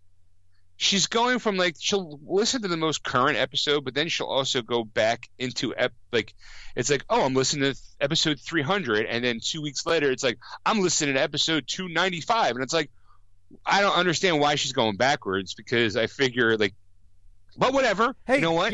It's each his own, and I thank you for listening. Thank you for taking the time to download our show and enjoying it. I was going to say it doesn't really matter how you listen to the show, because they're all kind of separate in itself. I do think that somehow it is one of those things. We really don't remember what we said last week. That's true, but there are moments where I go, I think we talked about this on the show in the past, and then we kind of give a brief synopsis, and then I feel like there's going to be a moment where she's going to listen to that episode and go, oh, now I understand that joke because I had to listen to this episode first. Yeah. Kind of thing. But and I know there's some people out there who maybe might not have seen the series finale of Supernatural. Ed, are you one of those people? Yeah, I've not caught up to I want to. I'm still a few seasons behind, and I'm like, one day I'm going to sit down and binge watch it out. I'm actually thinking about taking some time off and watch.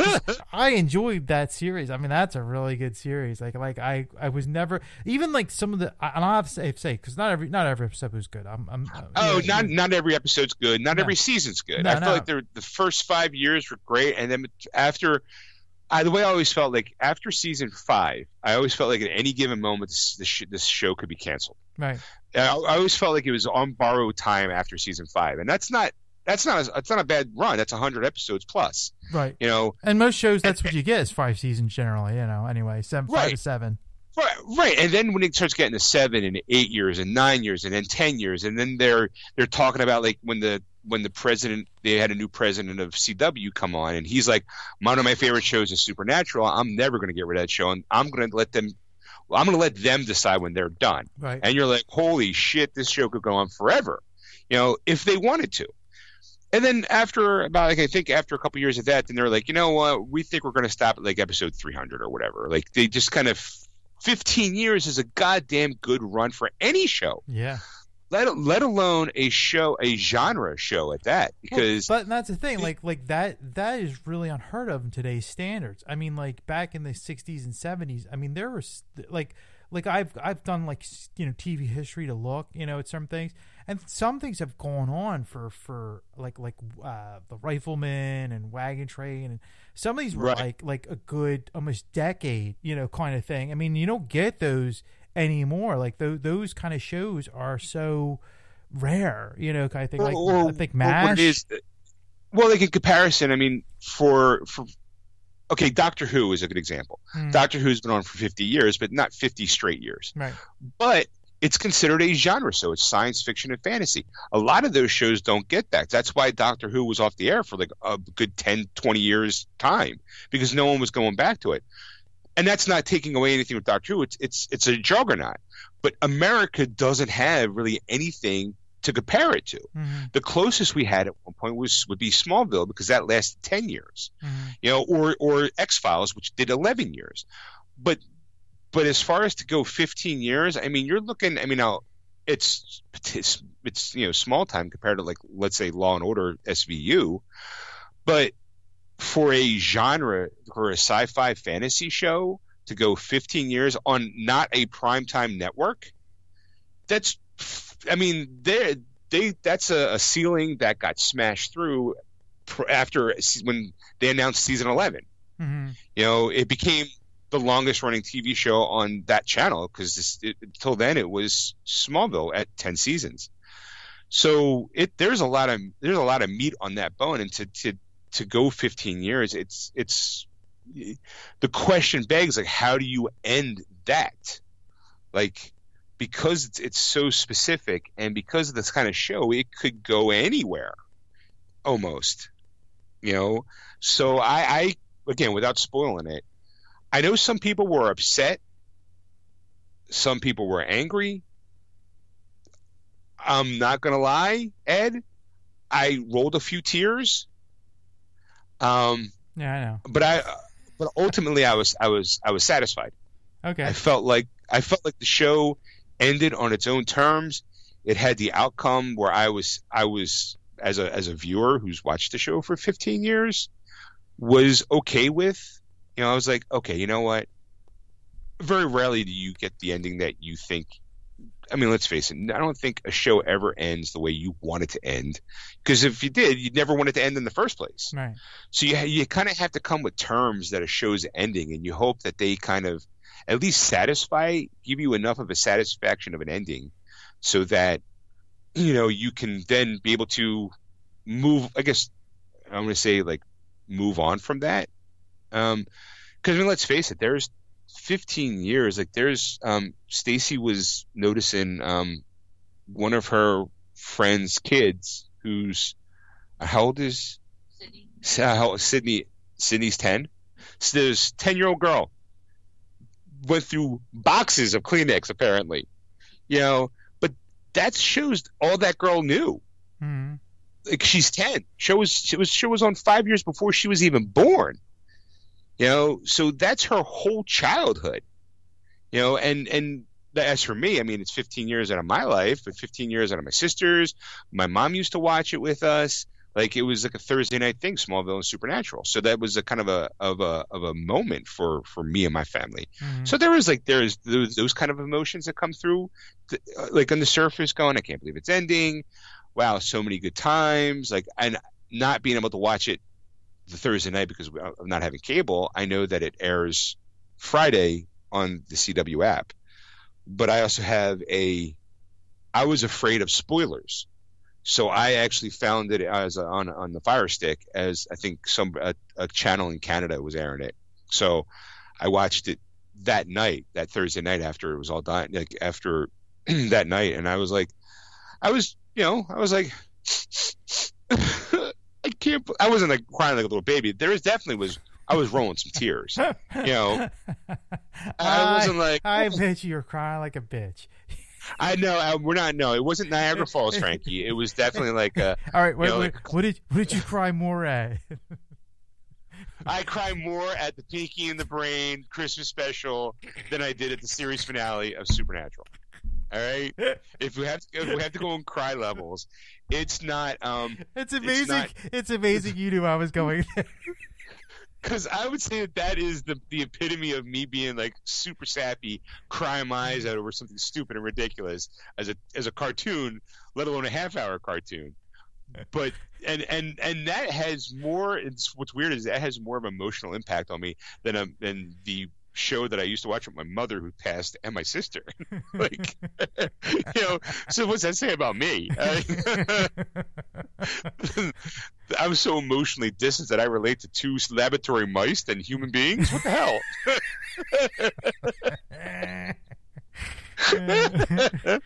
so like, and then I knew that they had like an hour special, like, called The Road So Far, where it's like, hey, before we give you the series finale, we're going to have an hour dedicated to talking about doing a show for 15 years. And I watched that last night on the CW app, and it was interesting. It was fun, and it was kind of like there was, I think, a couple of tidbits. I was like, oh, okay, I get it now. Like, not, oh, I get it now, like as if I didn't get it, but I thought it was funny and humorous and eye-opening. Like, all right, well, so I recommend if they haven't seen it, watch that too. But watching it, I don't think watching it first would have mattered because they didn't give you any spoilers or anything like that. But watching it second made me feel like it was like an extra, a special feature on a DVD. Right. Well, here's a question for. I don't think it's going to spoil anything. Could you watch if you've seen enough episodes to know who they are, and enjoyed it? Could you watch the last episode and understand it and go, to kind of see like how it ends? To go. Okay, that's a good question. Well, I mean, they always do The Road So Far right before the season finale. Yeah. So they kind of give you like a brief. They don't give you like. They give you just enough to know how this season ended. But if you just kind of go like, I love watching series finales just because why not? Like, I think I did that with Roseanne. There's certain, whenever I know a show's going off the air, I'm curious to see how they're going to end it. So, I mean, but if you're 15 years invested, I think it means more. But if you're just watching it just to watch it, I think you will know. I think they kind of wrap up the season an episode before. Like if that makes it, like, how like you have like the if this was a story, this last episode would be the epilogue in a novel. It's like, oh, we beat the big bad guy, let's carry on from there. And then it picks up after that moment, and you're like, okay, and then it makes it's almost like a standalone episode, which is nice, but it's a standalone episode that has the weight of 15 years on its shoulders, that if you don't know those 15 years, you kind of go, I think the impact's more. I think you can still enjoy it, but I don't think what happens in the episode would resonate as much if you don't know the 15 years prior. Okay. Apparently, I did not know that. I just heard something that made Stacy cry. Oh, okay. So the reason why I didn't know that is because usually I watch the show, or I usually watch some stuff when she's going to bed, and I really wanted to watch it right now, and I didn't think she was going to be I didn't think she was invested in it, because she did she was trying not to bother me, because she knew that I was invested, in this series finale, and I knew that there was a possibility of me being kind of emotional. And she loves me and she married me, but sometimes she could be like, "Oh, you crying, you little bitch!" Like, Good for her. I don't know if you can hear her laughing in the background. I can hear her laughing in the background, but good for her. Because if I was throwing my tear and I hear her just go, pussy, I would just be like, yes. I'd be like, and Your Honor, that's why I left her. And that's why the eye pick when the eye's cocked. I plead insanity. But so I wasn't really, I was nervous about watching it, but she was also aware that I'm invested in the show, because I did watch legitimately every episode. Maybe not in the right time frame. Like, I didn't know when the show, I used to wait for it to hit Netflix and then binge watch it. But I also had to binge watch like the last 3 years, because I fell off, but I did watch every single episode. So I didn't know, I really wasn't paying attention to what she was doing, because I thought she was just laying in bed reading, but apparently were you watching it too? I was like catching. She was catching it in and out. So she wasn't 100% watching it, but apparently it happened to a point where she got emotional enough that she shed a tear. which, it's a good thing I didn't see it because I would have went, "Pff, pussy," while I'm wiping my eyes going, hey, you're such a baby crying. You're such a baby. Yeah, you would have lost that. I would have been like, no, what are you talking about? It's my allergies. I got dirt in my eye. You big stupid baby. Why are you crying? So, I mean, and I like I said, as a viewer, I can understand why some people were mad. But I think sometimes people are mad because you have to go through, when your favorite show's ending, there's stages you kind of have to go through. Like, you get kind of angry, you kind of get kind of sad, and then eventually it is like, for lack of a better term, you do lose a party that's something that's part of your life. It's almost like family because you are bringing that show into your life every day, every week, for the last 15 years. And then when, like when a show ends, you do tend to like, what am I going to do now? Like, what am I going to do on Thursday nights at 9:00? Like, what's going to take that space? Because my time in my life was focusing around this one moment. Like, how many people, like I said, like for me, it was sharing that hour of time with my sister and my mom. And even when I couldn't, after my mom passed and my sister, I would go to my sister's house and watch it with her. And then eventually I wound up getting a job where I had to work at nights. So it fell off. It didn't mean I didn't stop watching the show. It just meant that I couldn't watch the show with my sister, but it still will always be rooted. That show will always be rooted into me, my mom, and my sister, no matter what happens. So and to lose that kind of makes you, it's like that little, like, I don't know what I'm going to do now. Like, does that mean memories are going to start fading? No, because I'm fucking Blu-ray box set. In fact, Vudu's selling it for like $200. You can get all 15 seasons for a low price of $200 digitally. That's not a bad price. I mean, it's not 15 years. You figure if you want to break it down, let's see.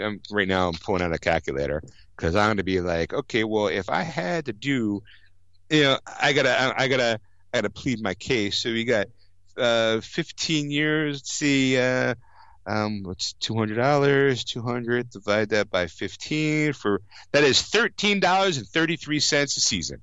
Wow. Which is not bad. No. But still, that's a chunk of change. Like, to me, I'm like, what's the box set going to look like? Right.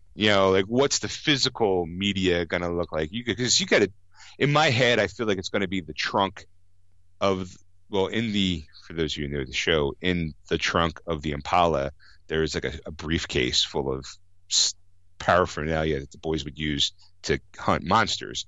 In my head, that's what should hold the seasons. That box, you open it up, seasons 1 through 15, little bonus disc, maybe a little Impala car, Hot Wheel car. Boom, you're good to go. You're welcome. You can take that to the bank. But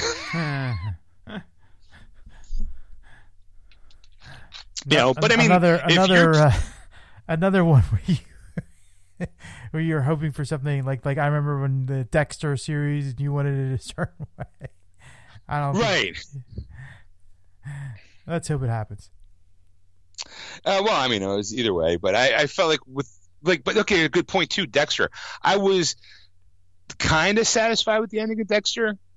I'm like, all right, fine. It was okay. It wasn't a strong ending, but whatever.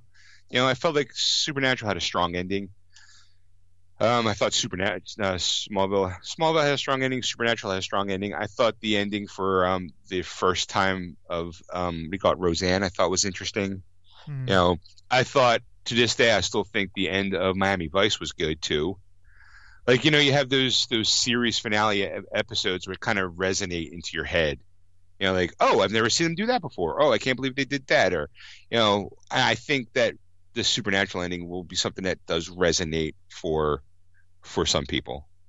But if you're asking, should you right away rush and see it without seeing the other episodes? At least you can at least see the season, like the last season. Yeah, I'm flipping through as we're talking about just to see where I ended up, and I'm actually pretty far. Like, I was like, oh wait, I remember this one. I remember. Okay, I remember this episode. So So I don't think I have many seasons to catch up on. So I'm feeling kind of good about that. Right. So I'll probably I'll watch it the entirety. I'm just so curious to see how it ended. Just to see. That way. But then I'm like, I'll obviously go through the whole journey because it's it's a show that you like. It's like how to say this. It's like it's just that one show you watch, and it's just like no matter good or bad, it's just like you keep watching it because it's just like it will eventually right itself. Like you know it's like right now it's not that good, but like this one's going to be thing. Yeah, I think I'm only 3 seasons down. I think at this point, and I don't even think I'm a full 3 seasons. So I'm right, like I'm still like there's certain episodes and seasons. Like I remember the black and white episode. It was a couple seasons back, and the season where there's an episode where Dean dies. It's Groundhog's Day, and Dean keeps dying over and over again. Or the Scooby Natural, where they actually get the guys from Supernatural into a Scooby Doo episode, and how it all plays out is phenomenal. Like the show's very good at knowing what it can and what it can't get away with, and it's a very for a while it was horror monster of the week, big bad, and then every once in a while they'd poke in these meta where it's like hey, there's a book series based upon us, and oh look, here's these girls doing a class play, awesome. Or there's the episode where they're actors in the show Supernatural. Yeah, they don't understand. It's like those meta episodes are always kind of resonate with you. Well, those are always the ones that reminds me of the like it's towards the end and they start doing like a singing episode or a right. like a bizarre episode, and you're going, yeah, they wanted to try something and you don't know what direction they were going. But it's like, all right, it's like that, like the I always remember the Buffy. The once the Emmy considered nominated Once More with Feeling episode you'd watch, and it's just like it was good, but you go and it had nothing to do with the show at all. It had nothing, because there's a moment where I feel like, I mean, they kind of in this hour special they do kind of address the fact like they kind of dipped their toe in this meta kind of thing idea, and then once it was accepted and liked, they were just like, well, fuck it, we could do anything we want, let's try it. And see where it goes. And some of those are like, the most memorable episodes where like on a regular TV show, there's no way you would get Sam and Dean in a Scooby-Doo cartoon. Right. If the show didn't take itself as seriously, like, or it didn't take it as serious, like if it took it like as a straight lace, like, ooh, we're serious about this show, no jokes. But this one pokes fun of itself, and it even makes like, you kind of get and even Eric Kripke, the guy who helped create the show, he uses the perfect term. He's like, it's Han and Luke, their characters. It's like I wanted a Luke Skywalker, Han Solo kind of feel to the two of them, and sure as shit that you kind of get that woohoo, let's have some fun while one's all like super serious. It's like it was the perfect, and of course you couldn't have that without the actors, because you need it. Very rarely do you get shows that kind of have good actors, good writing to last that kind of long. Only problem is I kind of know, Jared, who played Sam, he's going to go off to become Walker, Texas Ranger, and he is, and Dean Jensen is going to be in season 3 in The Boys. Mm-hmm. But there's a problem, I feel like, outside of the show. What else do they got? Now, I don't think they're hurting for money. I don't think that they have their own Supernatural convention up north that they do every year. So, and I'm not, I don't, I guess you mean to lay it out? You mean to lay it out for you, their future? I'm looking at my crystal ball. I can lay out their future for you. The supernatural conventions will eventually die out within a decade. Like sure, because they'll get tied in with the regular Comic-Con conventions. Right. Like I say, there's not enough fuel where it's like eventually what's up happening. It's not going to be once a year. It's maybe every other year or something like that. Like if the convention thing is going to wear out because they love their fans, but if there's no new show, there's no new fans coming in. There's no way to keep this revenue going if you don't have new product being sold, and so that's the convention circuit, yeah, and basically like for Moose to play the reprise Walker Texas Ranger from Chuck Norris, you're going, yeah, I don't think that's gonna work because I don't think Walker Texas Ranger worked with Chuck is. You know. You know what? It's so funny. Today, Stacy and I were at the mall, and we walked into a Hot Topic, and I said to her, and this is a damn quote. I went, "What do you think Hot Topic is going to do now that Supernatural's off the air?" Because if you walked into a Hot Topic, there was Supernatural T-shirts, Supernatural makeup, Supernatural scents. It was Sam and Dean Central in that store, and I'm like, what are they going to do now? Like, they're going to find the next gothic thing to put in. You know, that they're hoping for. A new show. Yeah, but you can only sell so much Nightmare Before Christmas merch. Well, I'm saying something new. Like there's got to be the next new thing is going to appear. Like that's the thing. Like that's the next step. It's like, okay, these like Dean of the two is going to play a part in the next season of The Boys, which is going to be great because you know it's going to be phenomenal. But past that, he's not like. These guys, it's because they've been Supernatural for so long. Like the casting directors are not going to see them other than Sam and Dean Winchester, and that's going to be a problem for their acting. Like you hope that him playing in season 3 of The Boys, he's going to break out like type of thing, like Harrison Ford. Like you know, like a lot of those actors didn't get a lot of great parts after Star Wars because they saw him as Luke Skywalker. You know, I mean, granted, they had successful careers. Don't you know? Like they definitely did things, but they couldn't really do like mainstream movies like Harrison Ford did. You know, like because he was able to. Yeah, because he jumped. He didn't jump ship, but they shifted him over to Indiana Jones, which again, a franchise all of its own. Right. You know, but I mean, you're right. He did ride that wave and was able to latch on to carry that wave. Like I feel like Sam and Dean, Jared and Jensen. The only time I've seen them outside of their roles in Supernatural was Jensen when he played in Smallville for that brief time. Yeah. But after he played the role of Sam, he was in My Bloody Valentine, the reboot or the remake of the movie. He's in that, and Sam played in the remake of Friday the 13th. All right. And that's it. It's not true. I think Jared got into. I think he might have been in like a Cheaper by the Dozen movie or Parenthood. He was in one of those like family comedies. I know what's his face from Smallville was also in it. And see now fuck you. I gotta look. It was Cheaper by the Dozen too. It was Cheaper by the Dozen too. Yes, and I mean, well, I know. Tom Welling was in that one. Right. You know, for he was the adult in one of the other ones. Yeah. I actually think he played the teen son or something like that, and I'm like, was he in the first one? Because I don't remember. Like, I don't really see the remakes because these are remakes from like the Lucille Ball, I think it was back in like the 50s or 60s or whatever, you know, type of thing. And I'm like, was he in the first one? Like, because they're really hamming up. I'm like, are they hamming him up? Like because he was in Smallville, and that's like the little extra nod that they're giving him. Like they're giving him like almost like a cameo kind of plug like away. Because I'm thinking, is he in the show a lot? Like in the movie a lot? I'm like, yeah, I know. I'm not really that invested to care. I'm not gonna really watch it. But I don't remember Padalecki in the Cheaper by the Dozen too. Because that's what you're saying, right? Padalecki. Yeah, he's in Cheaper by the Dozen, the first one. He's a bully and he's uncredited. Okay, some of the other stuff that he has, you know, that was back then. But after Supernatural, he was also in the remake of Flight of the Phoenix. I don't know exactly as what character. He was Wade in the House of Wax movie.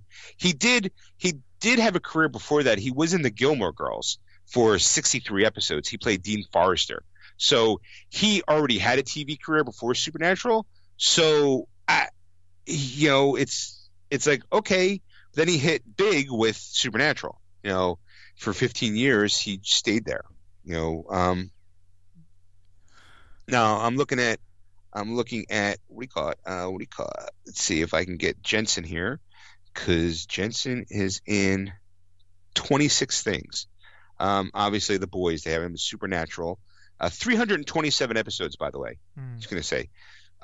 He was in a movie called Buddy Games, King of Con,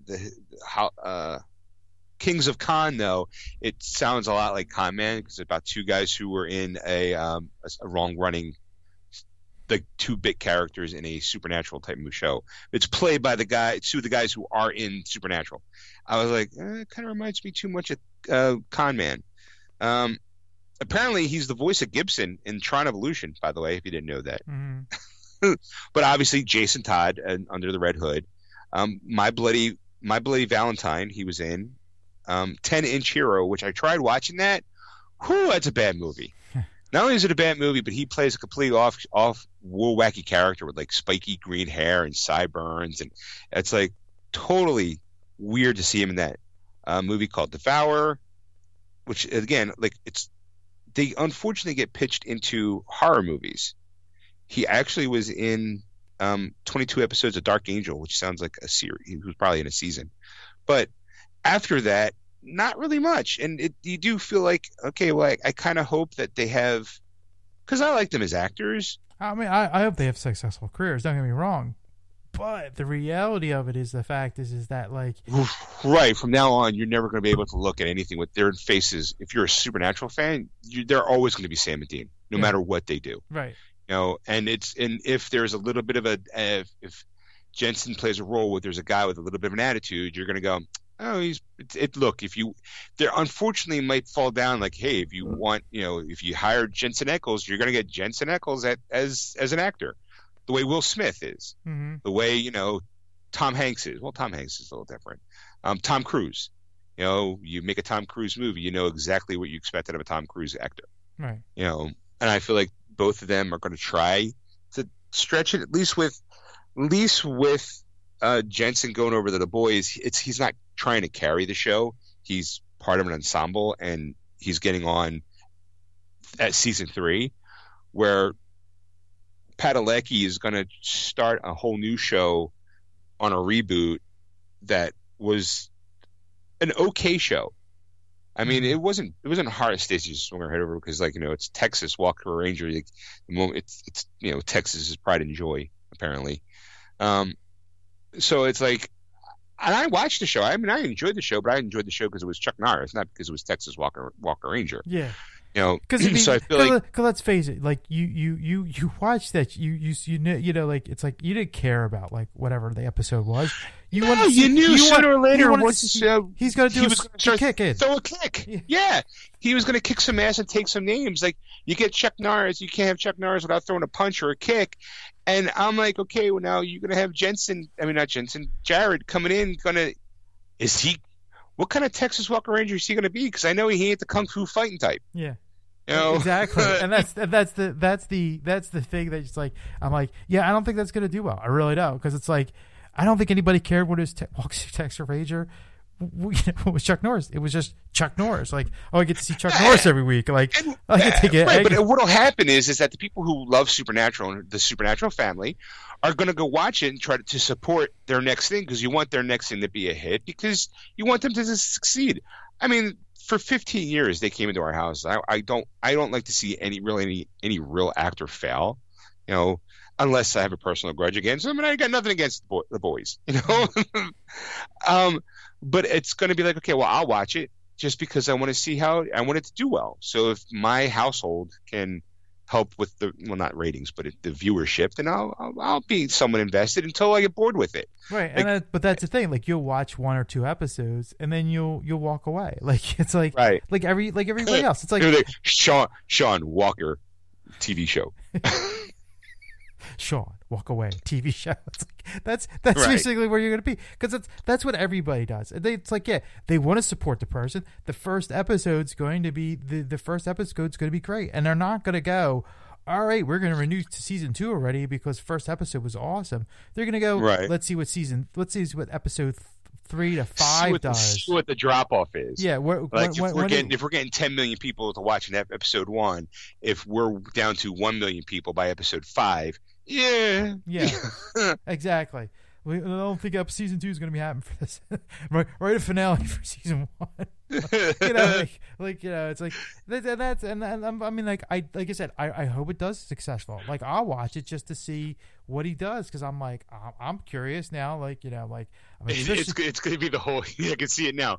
First, the moment Jensen Ackles or anybody from Supernatural makes a guest appearance, you know, ratings are slipping. Yeah.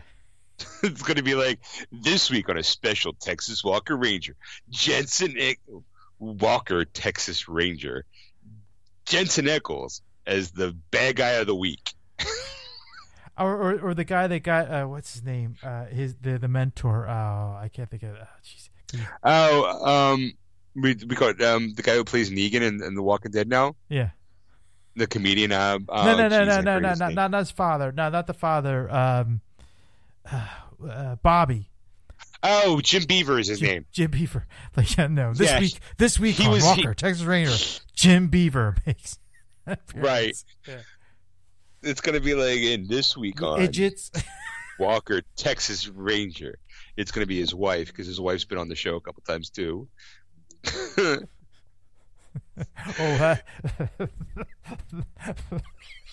What's going to happen is there's going to be an episode where Jensen Ackles stars in it as a guest host, and the two of them used to know each other like in college or something, or they used to party a lot, and they got into some trouble, and there'll be like a Supernatural or 2 joke in there, like, just kind of like a little wink and nod to the audience, like, hey, remember you seen us last time you saw us? We were fighting monsters. Yeah. So I said, I hope their career goes really well. I really do. I'm trying to think. Outside of that, I don't. I watched a little bit of. I started watching Wonder Woman again. I got like an episode. I finished like the first episode because I have it digitally, and I didn't know what to watch. And it's like I don't have a 2-hour movie in me, so let me start watching Wonder Woman. And I watched the first episode through different eyes. I'm like, sometimes the first episode makes me think they're trying to make a comedy because of all the comedic actors that were Nazis.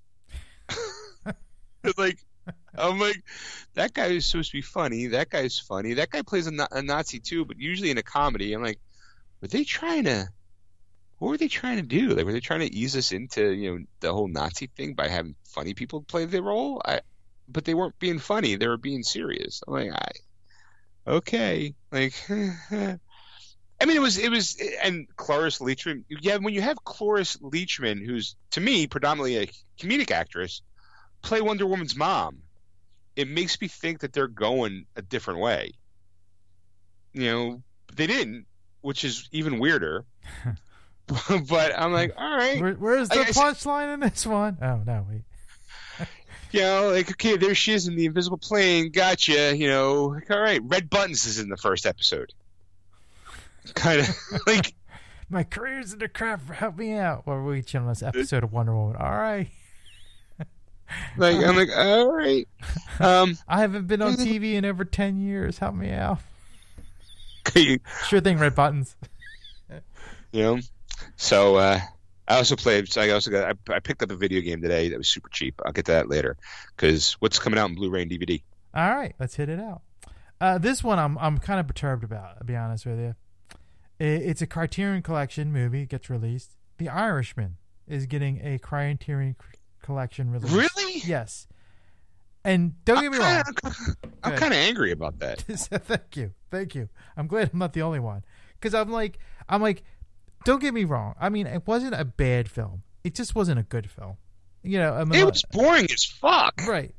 I mean, because it's like, let's one last time. Let's get Martin Scorsese's pals together to do a movie, kind of thing. Let's get what do you call it, out of retirement so we can play. I don't know. I mean, usually Criterion Collection movies are based upon something that has been either started a revolution or changed the way movies were made, or something that hasn't been done before. Like I think Clark's Chasing Amy was a Criterion Collection on Blu-ray because it was one of the very few movies that took a subject matter in a very serious, humorous way, like in that way. Mm-hmm. But there are certain movies that are. The Irishman is not a movie that I feel like deserves Criterion Collection status. I don't know what it. Especially this early, too. I mean, like the movie came out last year, I think it was. Right. I mean, that's like, and you're like, I get it. Taxi Driver, Raging Bull, Goodfellas, The Godfather. Like you could pick any Casino, maybe Casino, but definitely Goodfellas, definitely, Gangs of New York. Any one of Scorsese's other films could be perfectly made for Criterion Collection movies. The Irishman just ain't it unless you're doing the old, hey, I just feel like somebody in an office is going, you know what, I really like that Irishman movie. That was really, unless it deserves like the honor of being able to get that many people together again to do a 3-hour movie that never hit movie theaters. We got Pesci out of retirement. I mean, that should get it right there. We should get the Academy Award for it. Son of a bitch. Right. We got Pesci. Look at this great makeup job we did to make them look younger. And if we didn't get Pesci out of there, we wouldn't got Jon Favreau to look at it and go, you know what? I got an idea for a character for Star Wars. Baby Yoda. paint green on Pesci. That's Baby Yoda right there. I still would prefer Baby Yoda being played by Danny DeVito. So if we're going short people, he's got my vote always. Hey, speaking of Danny DeVito, do you know who does a bad impersonation of Danny DeVito? You? The Rock. I watched the sequel to Jumanji where, Danny DeVito and Danny Glover in it. That's right, yes. Yeah, Rock should try to stay away from New York Jew. Just saying. It doesn't work for him. It doesn't. All right, well, let's move on. Mad Max is getting the 4K release this week, so if you're a Mad Max fan, the original Mad Max is getting the 4K, so check that out. Okay. Buck Rogers in the 25th Century, the theatrical feature, is getting a Blu-ray release. I saw that. Not only is that they're redoing the series too. That was my next one. Okay, because I saw that because I am on not only you get the movie, you can also do the 25th Century, the complete collection as a. That is something I'm putting that on a Christmas list because it comes with the theatrical version of the movie, it comes with the entire TV show, and it's only like $60. Yeah, I'm like, all right, that's it. That might be it. It's only $60. That's it.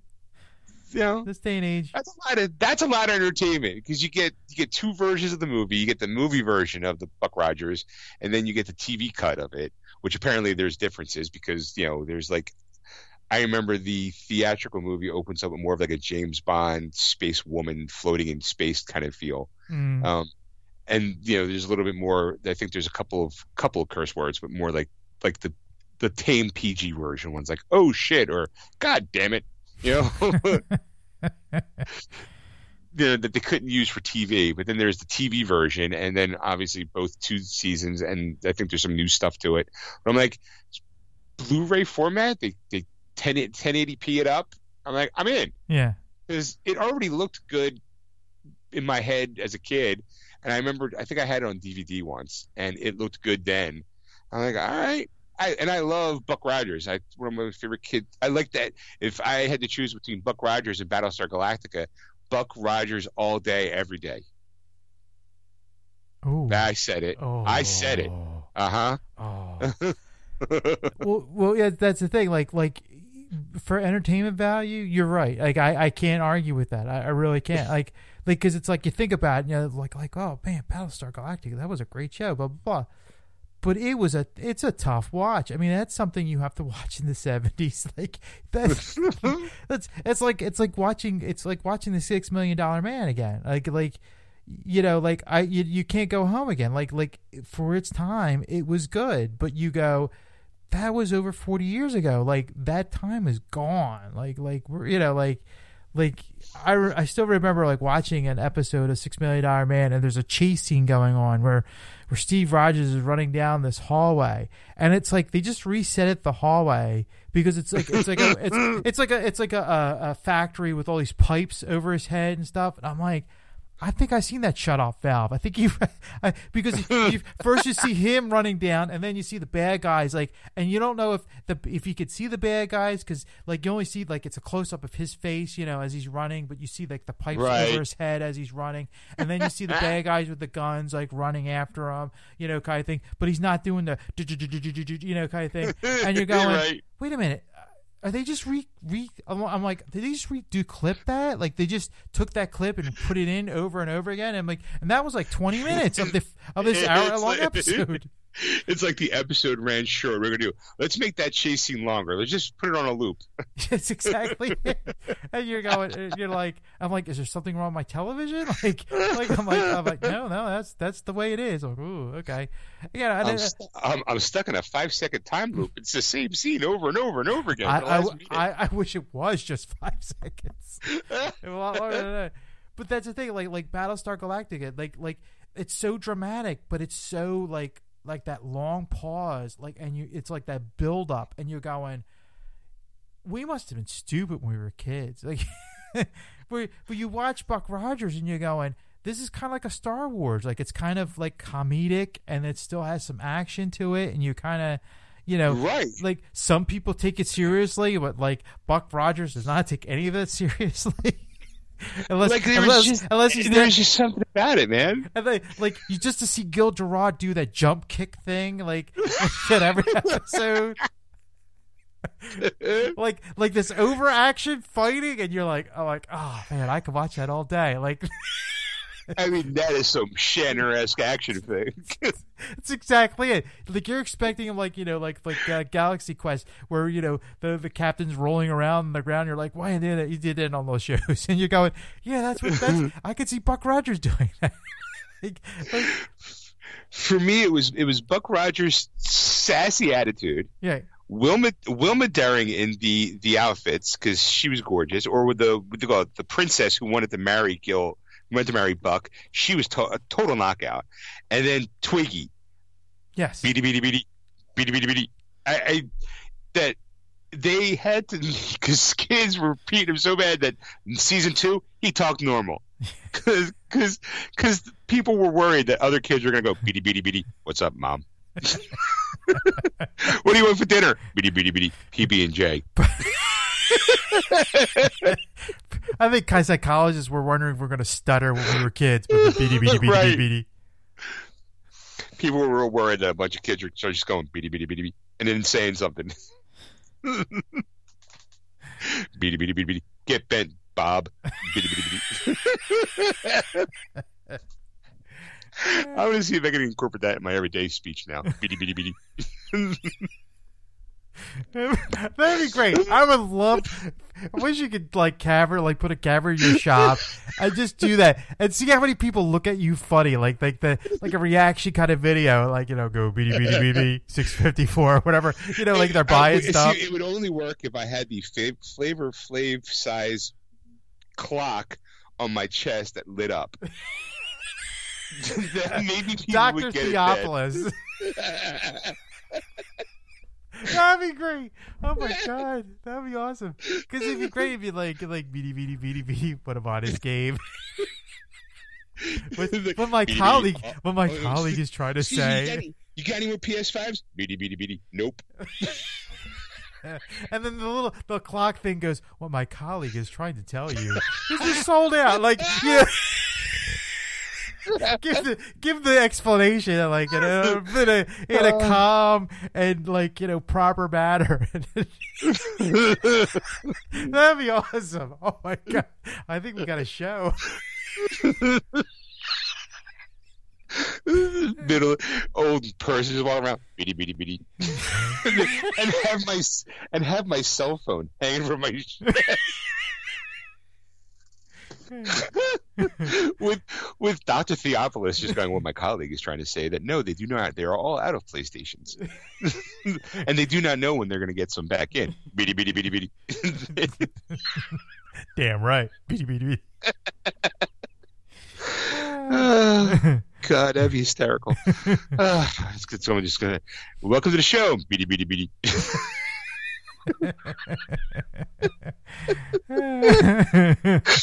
Oh, okay. So what else is coming out on Blu-ray and DVD? Well, that is it for the movies and TV. Really? Let's move on to video games. Okay. We have what's that? I said okay, sure. Okay. First, we have Football Manager 2021. It's developed by Sports Interactive and published by Sega for the Xbox Series. That sounds like a boring game. For the Xbox Series X and X. And Xbox. Nothing says riveting game playing is how much should we make the popcorn stand? And how much? How much are hot dogs this week? Because we have to get our money. We have to pay the rent. So if I build a stadium this big, we're gonna have to have hot dogs at this price point, and then our merch is gonna be this point, and hopefully I have the talent scout. Oh god, the game sounds so fucking boring. It's the Sims of sports. The last week's football game was in a bit of a rain, so we're gonna have to go to a new laundromat to get the washing, right? Because it's gonna cost X amount of dollars per pound. Or because the dome wasn't shut and it rained, the Fanavision is now out, and we have to find a way to pay for that. So we're gonna have to up ticket prices by about $3 for next week's game with no Panavision. I was like, oh yeah, that's Sean. How'd you spend your night, dude? I was up to 4:00 in the morning playing Sports Simulator. I couldn't figure out what color to make the uniforms. It was driving me crazy because, test study shows that red's nice, but the problem is that our the mascot's pink and brown. I don't understand. So it clashes, and I have to find it. And test studies show this, and maybe if I tweak it here, and maybe if I introduce a new mascot that's red and black, it'll go with the costumes. Maybe they'll be more accepted. Oh my god, I'm putting myself to sleep just thinking about it. Oh, what else is coming out? Well, that's coming out this Tuesday. Also this Tuesday is Just Dance 2021, developed by Ubisoft Paris and published by Ubisoft for the PS5, Xbox Series S and X, and like I said, it'll be on Tuesday. Just in time, you buy Just Dance 2021 so you can take it to your Thanksgiving party where you're not allowed to be at, and then to get drunk and dance. All by yourself, because in the city of Philadelphia, you're gonna get arrested if you have more than 4 people hanging out together. I'm waiting for just stormtroopers to just slide on up, going, move along. These aren't the draws you're looking for.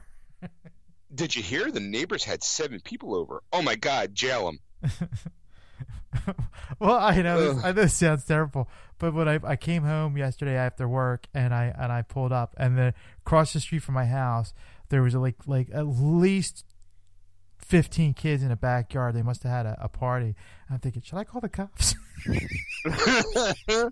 Today, well-known family, the Bradys, were arrested today for having more than 4 people together in their outing. Like, there's 12 of us. Yeah, it's like what if you have more people live in your house? Like, how does that work? Right. This is a story of how a lovely lady met her fellow, and they got thrown in the slammer because they were more than a bunch. And this crew somehow formed a family, and next thing you know, they got busted for having too many people on the property. Poor Alice is trying to slip Sam the meat so she can help pay for bail. That was terrible. And unfortunately, what's her face? Marsha can't become a teen model because she got her nose busted by a football, and a nightstick. Poor Sally's done, is reduced to becoming a mime because she's got that horrible lisp. Oh my God! How deep are you going to go with this? Only one can save him is their cousin Oliver, who actually went to law school. We had to sell Tiger to the circus. And that cat that was only in one episode? Right. Only enough to get the sight gag of the dog chasing the cat, because that's an American family. What else is coming out in video games? Then we have Star Renegades, developed by Massive Damage Incorporated and published by Raw Fury for the PS4, and that'll be on Wednesday, the 25th. And now we have Vigor, developed by Bohemian Interactive and published by Bohemian Interactive for the PS4, and that'll be on Wednesday the 25th. And finally, Made of Skier, developed by Wales Interactive and published by Wales Interactive for the Switch, and then it'll be on Thursday the 20th. Really? On Thanksgiving? They're putting a game out on Thanksgiving. It's got to be a digital only game then, because there's no way they would have a physical copy being released on Thanksgiving. Let me. That's got to be digital. Which is nothing wrong with that. I mean, it's possible. Like, hey, after you're in that food coma, what are you gonna do? Play my Switch. Look, there's a new game. I can download it for $40. It's already been released on PlayStation 4, Xbox One, and PC on July 28th of this year. Gotcha. But the Switch, it's really. Wait, hold on a sec. Sorry. Fall down a well. It looked like it was like, oh wait, maybe it's just right, and then I'm like, no, it's the physical copy. Wow. So basically, you mean Black Friday? Yeah, because no store could sell it on Wednesday unless they got the clearance from the company to say, yeah, you guys can sell it Wednesday. But if not, it definitely means it'll hit. I mean, don't get me wrong. I'm closed for Thanksgiving, but there could be a store out there that's open. Yeah, you never know. Somebody's stupid out there. I mean, somebody. Walmart's closed. It's maybe Target. Target might be open. I don't know. This is actually a good year where companies will be like, no, we're going to close this year because why not? Well, don't forget, like a lot of these dates were set up way back in like last year. Right before shutdowns and things like that. So just because we're saying Thursday, it doesn't mean it's actually going to happen. You're probably Black Friday you're going to get it if the store's open, which most of them will be on Black Friday. So, which I don't know how many people really want Made of Skier for the Switch anyway, but that's just me, So. And that is all for the releases of the week. You said you had a game that you played this week. Yeah, I did. I bought it today. Okay, very rarely, Ed, do I buy a video game not from the company that I work for. Whoa. But sometimes there's a sale that you just can't say no to. Okay. All right. This game that I bought is normally about $40. Okay. But I was at Target today, and it was $15. Whoa. That game is Maneater. You're like, you never heard that game, I'm guessing. You got that right. Yeah, I don't know that one. It is right now. I know it's my sister who, listens to the show. She listens to it tonight. She might be able to jump on the $15 train. But it is a game where you play as a man-eating shark. Wait a minute. Whoa. Continue. Go on. I'm going to look this up. Go ahead. It's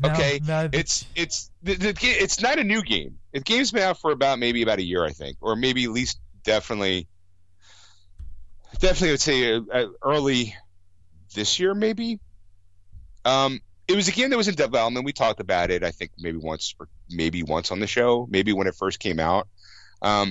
I never got my hands on it, and I also felt like I heard that it's not a long game. I think there's maybe 13 total hours in the story, but it's got a lot of replayability. Uh-huh. But to me, at $40, I didn't think it was worth it because I know that I'm like, I don't know if I'm $40 invested. If it was $20, I might be $20 invested. It came out May 22nd of 2020. Okay. All right. So there's that. It kind of came out during the height of, most stuff was closed, or at least I was retired, I think, at the time. But at least for my job, before they pulled me back in. Anyway, they dragged me back in. Just to let you know, I'm looking at prices here just to say GameStop has it used for $25. Right, and Target had it new for $15. Right, so and like I said, you can find some really good deals. I wasn't looking for it either. It's not like I was like, what game I was seeing on sale? Maneater.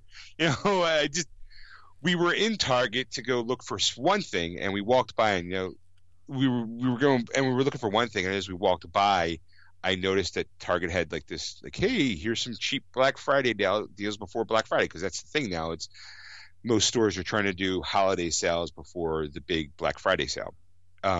So I saw Maneater $15. I'm like, you know what? I think my job had it on sale for 30, new. And I'm like, I'm still not paying it $30 for it new, because I just didn't think the game was going to be.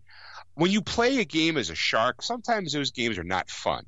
Right. It's because it's very repetitive. Sharks swim, eat, get attacked. It's same thing. It's hard to find a story that's. How do you make a game where you're a shark compelling or fun at least? So I'm like, I can't justify spending $40 on it. I couldn't justify spending $30 on it. I was like, if you had maybe $20, okay, I can do that. 15 wasn't even no brainer. Thought it, bought it. So I played it. It's quite fun. It plays kind of almost like a flight simulator in a way, because you have to swim and you have to kind of like adjust pitch and yaw as you're swimming. But it plays the storyline. There's actually a storyline. It plays out like a revenge flick, because you play as a shark, and long story short, it's played out like a nature program. There's a narrator played by I forget his name. Fuck. You're basically trying to avenge the death of your mom. Okay. Like you imagine a show like a shark catcher show, or like the tuna show, Deadliest Catch. Okay. Thank you. Stacy screamed it out there. And it's got a narrator, and it's this Cajun guy who, it's his sole purpose to kill as many sharks as he can, and then he comes across this shark with a harpoon stuck in its side, and that's you. And it's the training episode, the training level, and you come to find out, like, you get caught, and you come to find out that that's the guy's dad's spear, who apparently got eaten by a mega shark, but that's not me. So he's out. That's the reason why. That's his motivation for killing every shark he ever sees. Mm. So you're like, what's this got to do with you? Well, what happens is during the time of, let's see, Maneater. So he cuts you open and kills you, but there's a baby inside. He's like, oh, look, here's a little baby. Then cuts, takes his machete and cuts you, but keeps you alive. And the guy's like, why are you doing that? And he's like, well, I want to, so I can recognize him when I hunt him later in his life, kind of thing.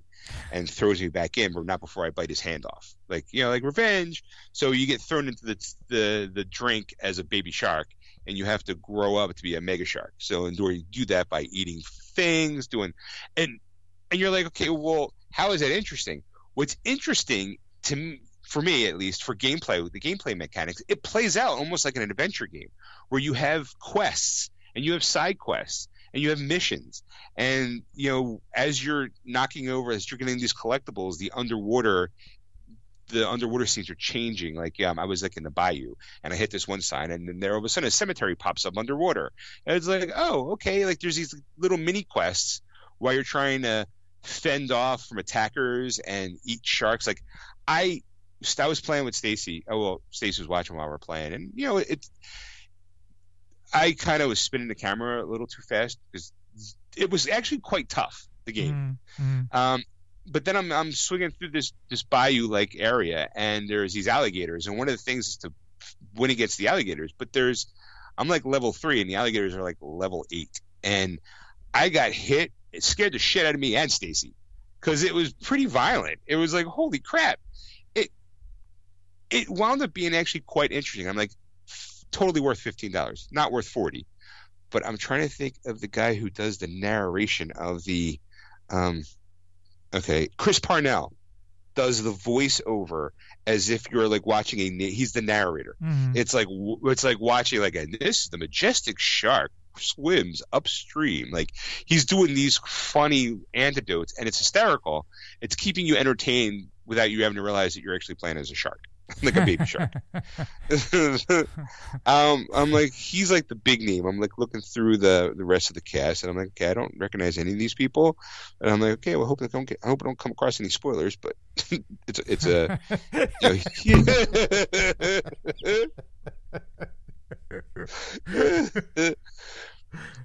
But Wait, I become the incredible Mr. Limpet. I turn into a human being. It's a reverse. Well, there's actually you can find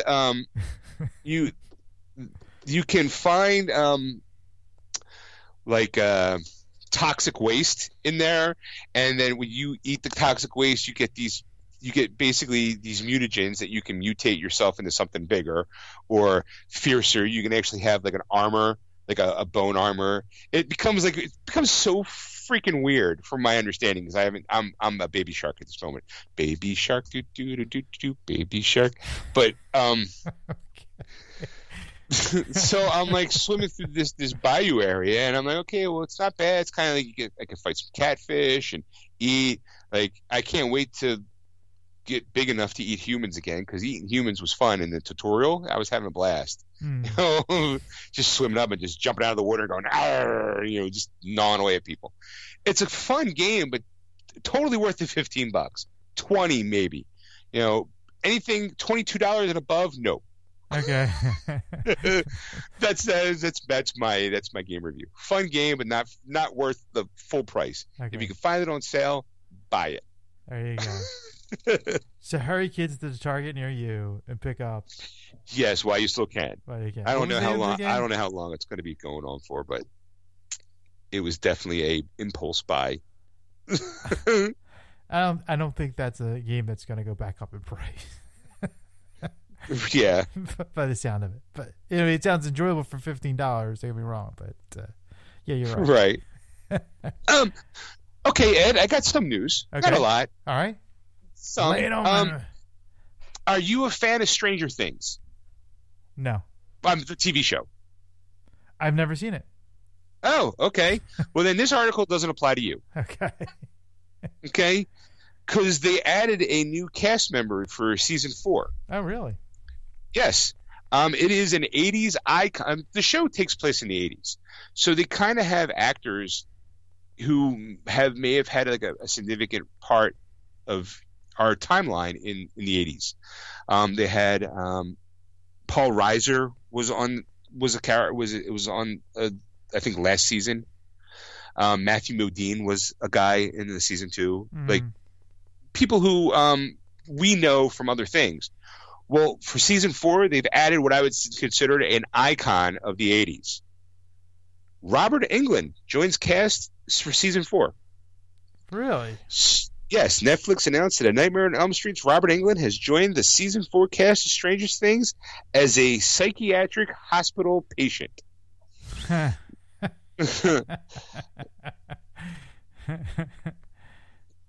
It was announced the streamer horror icon Robert Englund has joined the cast of season 4. A streamer announced England's addition along with new Stranger Things season 4 regular and reoccurring cast members, and they don't. So a complete list of regular recurring cast members for the 4th season, along with the chapter description, can be found below. Jamie Campbell Bower who will play Peter Ballard, a caring man who works as an orderly at a psychiatric hospital. Tired of the brutality he witnessed day after day, will Peter finally take a stand? Joseph Quinn will play Eddie Munson, an audacious 80s metalhead who runs the Hellfire Club, Hawkins High's official D&D club. Hated by those who don't understand him and beloved by those who do, Eddie will find himself at the terrifying epicenter of this season's mystery. Ooh, you're like, I don't watch the show. You should watch the show. It's actually pretty good. I have this dude say I did watch a couple episodes. Not that I don't want to watch it. It's just that it's just one of those type of things where it's just like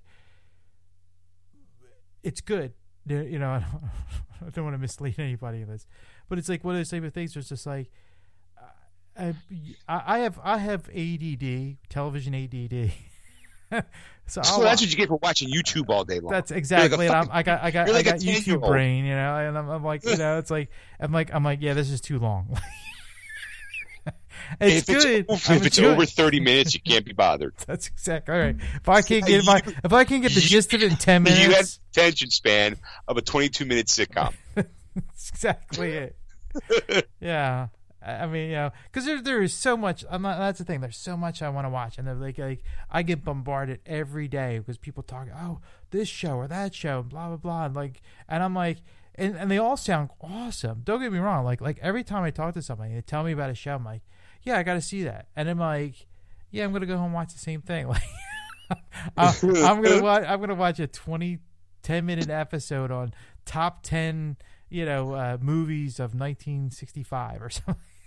That right, like, or the I top can't comedies be of the bored 80s. Like. I can't watch, a 150-minute show. I'm too busy watching 10 minute videos on Disney. Yes. See, now you know my plight.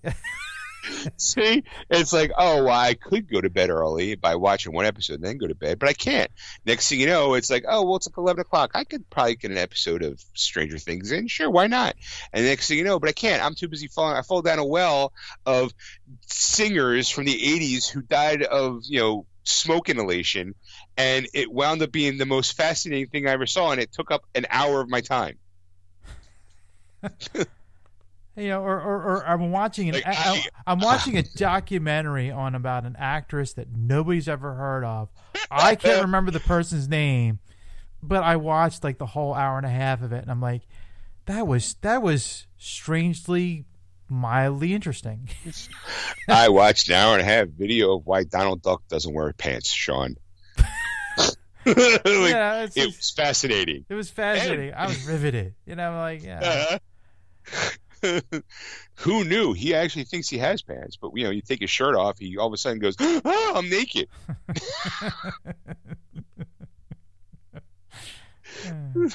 I watched a 2-hour documentary on Goofy, and Goofy and Pluto dynamic where they're both dogs, but one walks upright. It was fascinating. Because my wife's watched Stranger Things, and I've caught episodes, and I'm like, and you get kind of vested, but it's just like, if I'm not like in front of her TV, it's like, yeah. And I mean, I'm like looking at it now, and I'm like, I could probably watch this in a weekend. Like, it's 8 episodes, and they're like an hour long at most, Not even an hour. Not even an hour. Season 2's 9 episodes. Yeah, I mean, I could bang this out in 3 days, like kind of thing, yeah, and I just don't. Next time on the show, Ed, so what you do this weekend? Sean, I fell down this rabbit hole of YouTube videos of why left-handed people are called the devil's hand. And the thing is okay, the sad part is, that actually sounds kind of interesting. I would probably watch that. I need something frivolous. I found out that Mickey Mouse is left-handed because Walt Disney was lefty too. Like, but it was 15 chapters of nonsense. Like, I watched like literally like 16 hours of President Roosevelt's, both of them, like Kennedy and Theodore and Franklin. And I mean, like, I went into detail. There's details that I'm like, whoa, like I don't think I should learn that. I learned the deep dark secret of Teddy Roosevelt. Yeah, I'm like, there is stuff at Teddy Roosevelt. I'm like, yeah, I wish I'd never learned that. Why do you think they call him Teddies? Oh. Like the deep dark secret of Teddy Roosevelt using dressing with underwear before he goes to bed. Some of those facts about the two of them, it's really creepy. I mean, there's some creepy things about them. I mean, there's a lot of good things about them, but I mean, there's a lot of like somewhat like that is kind of eerie, when you hear it. For every three good things, there's just one that's a little creepy. Yeah, exactly. It's exactly right. You're like 25% of it's kind of creepy, but these are 75%. It's going to take me 16 hours to get to that 25%. But that's the thing. Like you think that's the thing. Like I gotta hear the next deep dark secret. Like it's going to be in this episode. I know it. And like it's not. And you're like, all right, it's gonna be in the next one. And I watched it. I mean, I hunkered through. There was times I'm like, I started like at 8 o'clock at night, and it's 4 o'clock in the morning, and I'm still watching it. And you could have watched the entire. I could have watched season of. Like I said, I could watch one season in the middle of a night of Stranger Things. Probably more interesting and fascinating, and entertaining than that. And I'm like, yeah, no. Because the worst part is it's Ken Burns that does it. If you ever watch a Ken Burns documentary, it's fascinating and boring at the exact same time. I can't explain Right. it because you watch it because it's like, oh, I'm learning something, but I'm also going to sleep because this is fucking boring.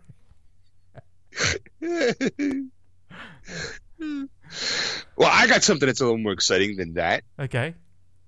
Something you'll probably be interested in because you also own a PS4, but you don't really do a lot of gaming. True. At least you don't talk about your gaming. I talk more about my gaming than you do. But there's a game coming out that you might be interested in. Hitman developer IO Interactive announced a brand new video game project that will serve as an origin story for this character. I don't know if you saw it. No, I haven't seen it yet. It is a James Bond 007 video game. Really? It's going to serve as an origin for Bond. Hitman developer IO Interactive recently teased that it had a big project in development, but stopped short of confirming exactly what it was. It's now been confirmed that they're working on a brand new James Bond game, currently known by the working title Project 007. What's more, Project 007 will be an origin story for the world-famous spy, revealing how James Bond earned his 00 status. Project 007 will utilize the Glacier engine, which powers IO's interactive acclaimed Hitman games. Further details on what exactly the gameplay will entail or what else the game will feature is hard to come by at the time of the writing. All Projects has said as developers that Project 007 is being developed in collaboration with both MGM and Eon Productions, which obviously goes a long way because they're the makers of the movies. Mm. So while Project 007 teaser trailer is just basically a gun, and it's basically just showing the logo. Right. I mean, it's look, a I'm not story of gonna lie. revenge. I'm telling you. I know the origin of James Bond. It's a story of revenge. It probably will be, but here's the the thing: revenge it's the man that starts off with the killing of the guy who killed birds. Okay, sure. What Well, is if you didn't know where James Bond names come from, it's based off of a book on ornithologist, I think it is, for bird watching. The guy Right. wrote it. His name was James Bond, and that's where the name came from. So, what I find interesting, and I'll be honest, I'm a fan of the Hitman series, mhm. so for them to roll over into the James Bond genre, it seems very natural because it's the Hitman series. The problem I have is, and not really a problem, it's like I feel like it's going to be Hitman, and it's a reskinned Hitman. I feel like I could be completely wrong. I mean, Hitman's a spy. He's an assassin, sneaks in. I mean, if you're going to do it a James Bond story, it better have action. It better have gadgets. But if it's an origin story, how much of the gadgets are you going to have? Because if he's learned if it's his origin story, he might have the watch. He definitely ain't going to have the DB9 unless, well, I mean, it's a video game. So here I am going to be very particular about, no, they can't do this. They can't do that. Yes, they can. It's a video game, Sean. Let it go. He's probably already a spy. It's how he gets his 00 license. And the 00 license is basically his license to kill. So maybe maybe he murders a bunch of people and they go, you know what? You killed so many people. We're just going to give this to you. Because clearly you don't listen to instructions. Well, that would be interesting because, I mean, I don't know. This might sound horrible, and it probably will be. I don't know. Because if you remember Dr. No, the first movie that James Bond is in, because let's face it, I'm basing all my knowledge on James Bond movies and not the books. But it starts off because he has a different car. I think they give him the at that point the Aston Martin car and the Walter PPK gun, and so you kind of go, I would like him to see that, use that old like jalopy that he drives in. I think in the beginning of the film, and using I forget what the gun was he was using, I think it was Rochester or something. I could be wrong. It's been a while since I've seen Doctor No, but it was just like, like that would be more interesting. There was like less gadget and more like action oriented kind of film, and he's got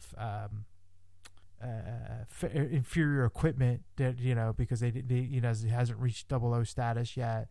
And you have to build to it, and you get to, you eventually walk out with the car, like kind of thing, and the watch, and the, the Walter PPK, all those gadgets and stuff. I think that would be interesting, though, but probably people think that would be a boring game or a terrible Let's game. see. I'm trying to think here. There is, I want to say, because the books you can actually see the series. Like I'm looking at right now in my Kindle Fire, and I believe the first book, which is Doctor No, I believe is only $2. I think, if that. Now, let me see. I'm trying to. I mean, I'm always interested in any Bond games because you very rarely do you think. Oh, actually, they bumped it up to $7 now. $8. It was probably a deal of the day. I should have bought it when I saw it. Damn, curses. Anyway, I feel like Bond is a perfect story for video games. I mean, oh no, I did. I'm sorry, I bought Casino Royale. Casino Royale was $2. I think that's the first.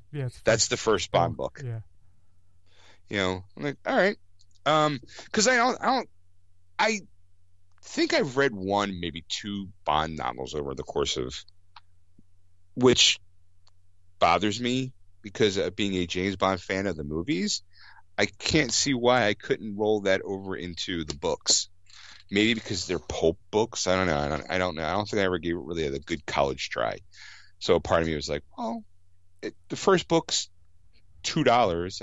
I can shell out $2. I spent $15 on a video game today. About sharks. So you being a shark. Right, a shark video game. Maybe I should try to expand my knowledge for $2, or at least my vocabulary, because God knows I keep saying the same things over and over again. So I'm like, all right, but I think that, like I said, Bond is perfect for video games, and they've made some really good James Bond video games. Not just Goldfinger, but I think Casino Royale, the Legends game was good.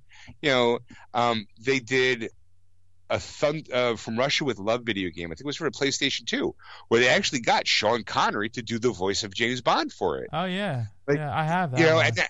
Right, and it's a great game too. It wasn't even like a bad game, and they just paid him a bunch of money to actually, lend the voice. The game itself was fun. It was, and then when they ever do a Bond game now, they get Daniel Craig to do the voice because he's Bond now. But I think I like the fact that they get the actors to play the voice for the. I'm curious to see what they're going to do with an origin story. I mean, with an origin story, you might as well just get somebody brand new, right? Like get some British guy. Or at least get a really bad Sean Connery impersonation going. Like, yes. Where's Miss Money Penny? It's just bad. It's how I became a spy. Are you throwing your hat in the ring? It's just a story of how I became a spy.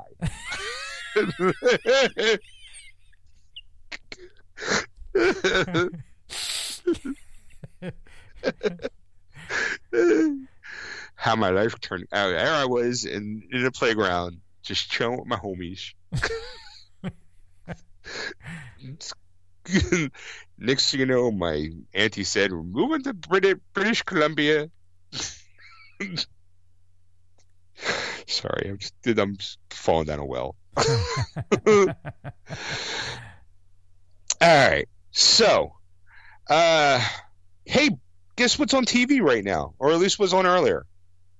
The Charlie Brown Thanksgiving special.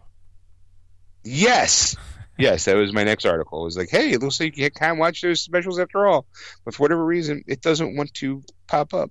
So it's another one of those. It's a dead article. Yeah, dead. It was So, Sunday what's today? The 22nd, 7:30 on PBS for all intents and purposes, which is weird, but yeah.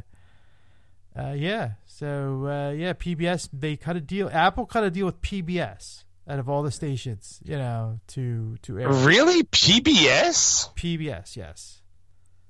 Wow. Yeah. So that's and I think it was just a one-time deal. So if you didn't see it, hopefully you have it on DVD or Blu-ray. Kids, I think it's just. I don't think it's on Blu-ray yet.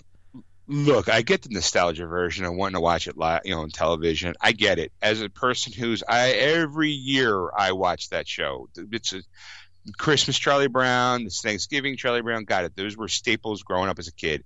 You know what I didn't buy on Blu-ray or DVD? Those Christmas episodes. You know why? I don't need to know. Guess what? It's a limp dick tree there, but through the power of love, it'll be fine. What? I'm talking about the Charlie Brown Christmas special. Okay. He gets a tree. All right, now, the Thanksgiving special was. See, I'm still on Thanksgiving because I'm like, what limp dick? Limp dick? I'm sorry. What Charlie Brown? What Charlie Brown are you watching? It's you're a man now, Charlie Brown. Your voice is dropping, Thanksgiving Charlie special. Brown. I believe the Thanksgiving special is the one where you have Franklin sitting off to the side from everybody else. I don't know if he's sitting off the side, but he's sitting in that weird lounge chair and he falls, into the right. But I don't think he's definitely ostracized from the rest of the table. He's not like on his own little table, but I do believe he's away from the group. He's kind of like off to the side while everybody else is on one side of the table. I believe so. You're gonna make a thing about this, aren't you? I'm gonna make a thing about it, whether it is or it isn't. Like now, you Google. Thanks to Geeksters. You Google Franklin and the Charlie Brown Thanksgiving special, and you're gonna see a photo of him not sitting with everybody else. I dare you. I'm looking. I can't believe I'm actually doing this. Boom! Stacy found it. Google Charlie Brown cartoon labeled racist. This is from the Independent. So, over depiction of Thanksgiving dinner. Yeah. I found the picture. Here it is.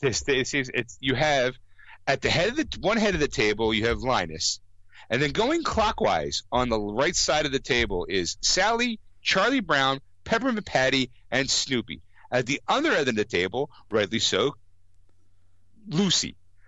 The entire left side of the table has got Franklin. That's it. One guy gets the whole left side of the table. I'm calling shenanigans. I see it. Yeah, I'm looking at it. You're right. All right. Yeah, because it's what's her name? The blonde Sally. Then it's Charlie. Then it's Peppermint Patty. On the side is Franklin.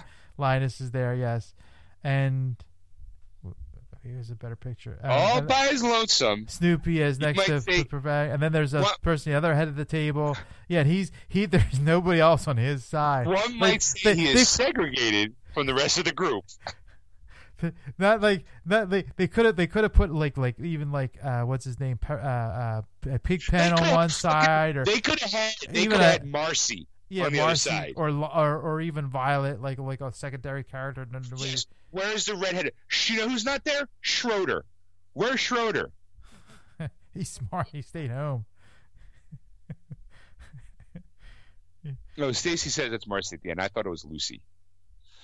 But yeah, even still, Marcy should be looking dead. Peppermint Patty dead in her face, going on with yes, sir, no, sir. Like more peas. Stacy does not know the intricate lesbianism, subtle lesbianism with the Peppermint Patty. Right. Yes. Stacy's falling down a rabbit hole. I'm gonna have a talk with Stacy after the show. See now, there's a new. gonna have to explain the subtle nuances of the Marcy. side. Right, she's off to the side. Like, yeah. Oh, Stacy's falling down a whole well. It's a joke that she might be a lesbian. So they put the black guy and the lesbian by themselves. And Stacy just says they put the black guy and the lesbian by themselves. Like, it looks that way. Just saying. It's definitely like what, late '60s, I believe that episode was. I'm boycotting. You know, so damn the man, my boy Franklin off to the side. No Schroeder, no Lucy's at that table. And now that I notice, if that's Marcy, you know, where are those two? There. Oh, where are they? No Woodstock. Woodstock wasn't a turkey, so I mean, it's Woodstock has to be somewhere. I mean, I'm not getting the full picture, but Woodstock's good because he helped set up the table. I mean, he was there. The way you said that, Woodstock has to be there. He helped set up the table. Well, yeah, I'm sure he is. Snoopy's got the chef's hat on because he's the one who carves the turkey at the end. Yeah. Well, he's all the other end next to Marcy. Marcy's on the one side of the table.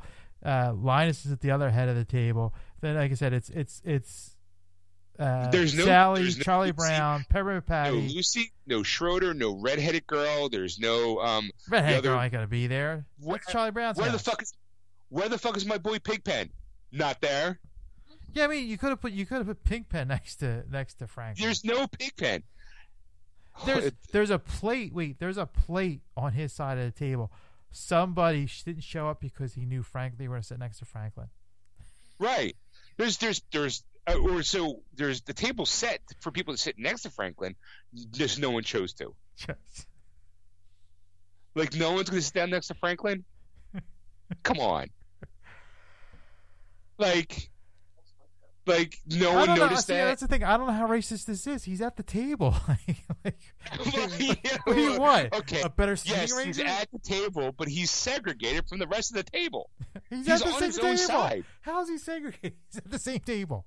He's at the same table. Because there's a line down the middle of that table, and half the table's filled with the regular crew, and the other half of the table is the we call it the Marcy, the possible maybe a lesbian character, and Franklin. Wait, Schroeder's at the other end of the table. I mean, Linus, because he's a thumbsucker blanket holder. Jeez, that's the thing. Marcy the lesbian is at the head of the table. At the head of a table. There's two That's heads. not Lucy. That's Marcy. That's what I said. Right. Okay. Marcy's at the head of a table. Yeah, but she's off to the side. If you look at that photo, she ain't sitting in the middle. She's on the left side of it. Remember on that left side, because she's a little different than the rest of the crew. I'm telling you, it's subtle. It's subtle. It's a camera. It's a camera trick so they could show the turkey. It's a camera. It's drawings, Ed. Someone drew that. It's not a camera trick. It is a legitimate. You know, she's on the. Nope. Telling you, the main crew, the normies are all sitting together on one side, where you got Franklin, Schroeder, Linus, and Marcy, kind of off the left side. I'm telling you, Ed, all right. Subtleness. All right, somebody dig up Charles Schultz and reanimate him and ask him. I want to know. I need to know. Why is Franklin sitting by himself? Wrong, I tell you. Wrongs, I tell you. Where's Pig? I mean, I can tell why Pigpen's not there. He's Pigpen. You're trying to eat your turkey, and next thing you got bits of dirt in your food. You don't want that. That's not pepper on my mashed potatoes. It's Pigpen. That sounded disgusting. Dirty. That's a pepper. That's Pigpen. Why do these yams smell like feet? Because I'm sitting next to Pigpen. That's why. Schroeder refuses to show up because he's afraid Lucy's going to be there, and Lucy can't keep her hands off him. God knows you sit that poor kid down in front of a piano, he gets all the ladies. That's right, he gets all the bitches. Then you get that funky dancing going on. Next thing you know, we're learning about the spirit of Thanksgiving right after the pumpkin patch incident. And then, then they send the special needs kid to go get the Christmas tree, and he comes back with this just deformed looking tree, and it's like, oh, well, the power of love will save it, because la na na na na na na, Christmas time is here. We have a special needs kid.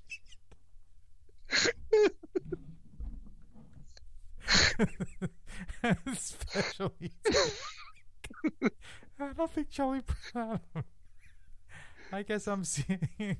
I don't see what everybody else sees. Hey, come on. Everyone else has got a full head of hair except for Charlie Brown. He's either going through chemo or he has to wear a helmet. Because his hair, he's got Homer Simpson hair, 3 strands, and that's it. He's weak. He can't, God knows he can't kick a football. Clearly he can't fly a kite because it's always getting tugged up in the tree. Like, Charlie Brown, how about this? Stay away from the fucking trees. Seems kind of cut and dry. That red-headed girl is never going to talk to you. She'll be dating Franklin. Learn to play the piano. Schroeder gets all the trim. All right, I had to look it up. Apparently, stop talking to the dog because no one can hear the dog. Why are you letting the dog cut the turkey? Apparently, Charles M. Schulz did address the hair issue. Oh, he did? Yes. See, so it's a hair. It's such a. See, people had to know. Charles Schulz, why did you have to give that 8-year-old boy a bald head? He says, let me see if I remember this again. He claims that he saw Charlie Brown having the hair was so light and cut so short that it looks like he is bald, but it's not very easily seen. It's basically what it is. So he's Charlie Brown's a skinhead. Right. So that's not helping the situation. You made Charles M. Schulz, you made Charlie Brown a skinhead, an 8-year-old skinhead, that his hair is cut so short that it makes it look like he's bald. That's even worse because you're gonna have Charlie Brown sitting directly across from Franklin, who's sitting by himself at the Thanksgiving table. Systematic racism in our Peanuts comics. You know what? It's a shame too because I grew up on Peanuts. I had a Snoopy stuffed animal. Had I known as a child of the underlining racism and systematic not niceness of people, Charlie Brown is a symbol of evil. Lucy is a power of good. She always yanks that. She's giving Charlie Brown a hard time, pulling that football away. She even gives psychiatric advice for a nickel. So, she's good. The bitch couldn't make no money because she only charged her motherfucker 5 cents. I am quoting a singer on that. I get it. Yeah. Stephen Lynch's Peanut song. That's if you haven't, Google it. It's awesome. It's awesome. You'll laugh yourself sick. So, see, Ed, and that's the reason why Apple bought it and refused to put it on the air. Because they know what's going on. If you want that kind of negativity, you got to pay us to watch it. so we can track your purchases. So we can know whether we need to put you on a watch list because you downloaded the Charlie Brown Thanksgiving special. Yeah, but what does that tell you about Apple? It's not like they bought it and buried it. Like they bought it, like you have to pay them now. It's like yeah, we know you want that racism. like you got to pay us. Like it's gonna cost you. You want that cute little, hang in there. It's only Monday, hang in there till Friday kind of feeling. You're gonna have to pay for it because underneath it, it's a dark, seedy web of negativity and drug use. You there? Yeah. Oh yeah. Okay. Didn't know if you were laughing. You were just sitting there in shocked horror. A little of both. It's just like, this is my beloved childhood. You're killing it. It's my beloved childhood too. You're killing it. Charlie Brown, no! You find that he's like a white supremacist, and yeah, we can have Franklin come, but he's got to sit by himself. You can't. Just I'm sorry. I think that's a big moment for Charlie Brown. Then I mean, like, okay, you know what? Fine. I really don't want to invite him, but if you guys are making me because he's part of the crew, fine. But I'm not sitting next to him. He can sit on the other side of the table. No, it's unfair, Charlie Brown. That's why Lucy's like, I'm going to get that bitch. Next thing you know, because he always falls for it. I'll hold the football for you. No, I promise I'm not going to pull it. I'm going to pull it. Maybe he'll land on his back and be paralyzed from the neck down. And that way I will single-handedly save the neighborhood from this white supremacist 8-year-old. Wears the same clothes every day. He's such a downer, and most of it's usually like, oh, good grief. I hate the Jews. Oh, that's why like the Van Pelts were very proud Jewish. Right, the Van Pelts were very proud, comes from a long line of proud Jewish folk who fought in World War II, who probably left, because during that time probably left the Holocaust, left Germany during that time, and made a name for themselves. And all of a sudden they look out the window and there's this little 8-year-old skinhead running around going, "I'm not sitting with that Franklin kid. Hell no!" Talking to his dog, just unleashed, just doing whatever the fuck that dog. The dog ran the neighborhood, just doing whatever it wanted to do. Pandemonium. And Lucy said, "Enough's enough." And she's Linus, who wants to be his best friend because he's trying to the nice approach. Like, no, maybe if I become his friend and I understand who he is, maybe I can help change his mind and his beliefs. He's the pacifist of the group. He's like, no, I'll talk to him. I think he's just a spy. I think he, keep your friends close, but keep your enemies closer. I think that's the mentality that Linus is using for this. Yeah, because then he's got Lucy going, "I hate that son of a bitch. I'm gonna try. I'm gonna give him bad advice. I'm gonna pull footballs away, and I'm gonna make him the pitcher, and I'm gonna hit the ball right at him. Hit him so hard he flies out of his clothes."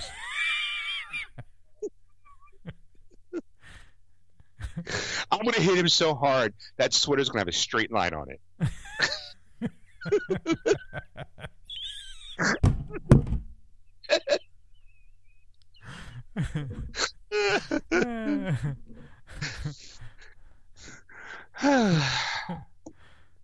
Hey, Ed, you know what else you can watch on TV? Christmas time? What's that?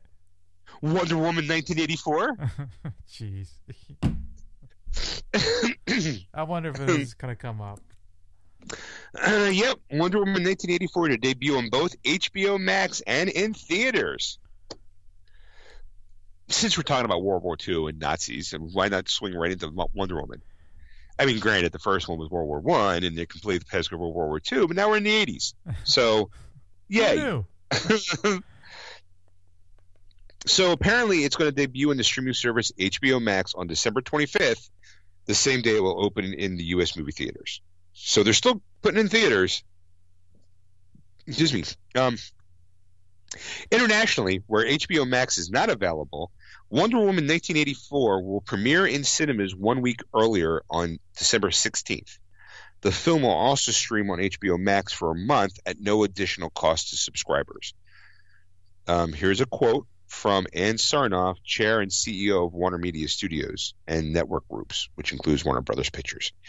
As we navigate these unprecedented times, we had to be innovative in keeping our business moving forward while continuing to super serve our fans. This is an amazing film that really comes to life on the big screen, and working with our partners in the exhibition community, we will provide that option to consumers in the U.S. where theaters are open. We realize that a lot of consumers can't go back to the movie due to the pandemic, so we also want to give them an option to see Wonder Woman 1984 via our HBO Max platform. The decision to forego traditional theatrical theaters is surprising because Wonder Woman 1984 was expected to be one of the biggest films of 2020 and had the potential to surpass the $1 billion in ticket sales. The $200 million budgeted movie was originally supposed to hit theaters this past summer. Of course, it was delayed time and time again because of the coronavirus. Many were skeptical that Wonder Woman 84 will even keep its Christmas Day release, since 50% of U.S. cinemas are closed and people are still hesitant. Huh? I'm listening. I was just adjusting it. Oh, okay. I'm not sure if I got my echo back. Yeah, so you were fading out a little bit. I had to adjust you a little bit. Sorry. Gotcha. That's okay. 50% of U.S. cinemas are closed, and people are still hesitant to see a movie in theaters. Industry experts assumed that the likes of Black Widow, Fast and Furious 9, No Time to Die, which is the new Bond film, and other potential blockbusters, Wonder Woman 1984 will be postponed until 2021. Yet the move to digital is not entirely unexpected. Earlier in the pandemic, Warner Brothers opted to send such titles as Scoob to premium video on demand and The Witches to HBO Max. Though not ideal for theater owners, Wonder Woman's hybrid release plan gives beleaguered multiplexes a lifeline. Normally, major cinema chains would refuse to showcase a big movie that is debuting simultaneously in theaters and at home. In fact, Universal Pictures basically received the brunt end of criticisms earlier this year after the studio decided to launch Trolls World Tour on digital rental services in April, when most cinemas were shuttered during the pandemic. But months into the global health crisis that has no end in sight, unfortunately, many theater operators are struggling to make ends meet, and they're desperate for new products to show. So, debuting on HBO Max, instead of postponing the film until next year, means foregoing substantial box office returns, but the hope is that offering a splashy tentpole to drive subscribers to HBO Max, which has struggled to compete against Netflix, Amazon Prime, and Disney Plus, which HBO Max, by the way, costs $15 a month. It looks like they're struggling. So what do we do? Let's get our tentpole movie, put it on there. I mean, let's face it, it's probably the reason why the Snyder Cut's getting all the play, because they need subscribers. We talked about that earlier on a previous show. Yeah. And then the problem really comes down to is that they're not getting the money because they don't have the platforms to play them on. Right, they don't have enough digital content. I mean, there's enough out there. I feel like it's hard. I feel like all the other streaming services are playing catch up to Netflix or Amazon Prime. Yeah. I mean, even Amazon Prime, I still think is while it has good shows, good original stuff. I don't remember the last time I actually watched like a movie on it. Well, the Borat movie was the last one, but that was an Amazon Prime original. So I feel like I'm like always like I feel like places like when you have HBO Max, the Peacock, they're only going to stream stuff that they own. Right. Where Netflix is like, okay, well, this week we have, we have the Chappelle Show now on Netflix, and this is the last month you're going to get to see The Office, because then it's going to go to the Peacock. Mm-hmm. Which probably, with knowing them, they'll probably, if you want to watch The Office, you're going to have to pay them to see it. Right. Which makes it ridiculous, because I feel like you wouldn't offer that for free, because then people get to go, oh, well, what else is on this thing? Oh, this is you get them with the new stuff and go, oh, I got to pay for that. I could pay $10 or $15 a month. Like, oh, I'm a big Star Trek fan. We talked about that when Peacock was starting.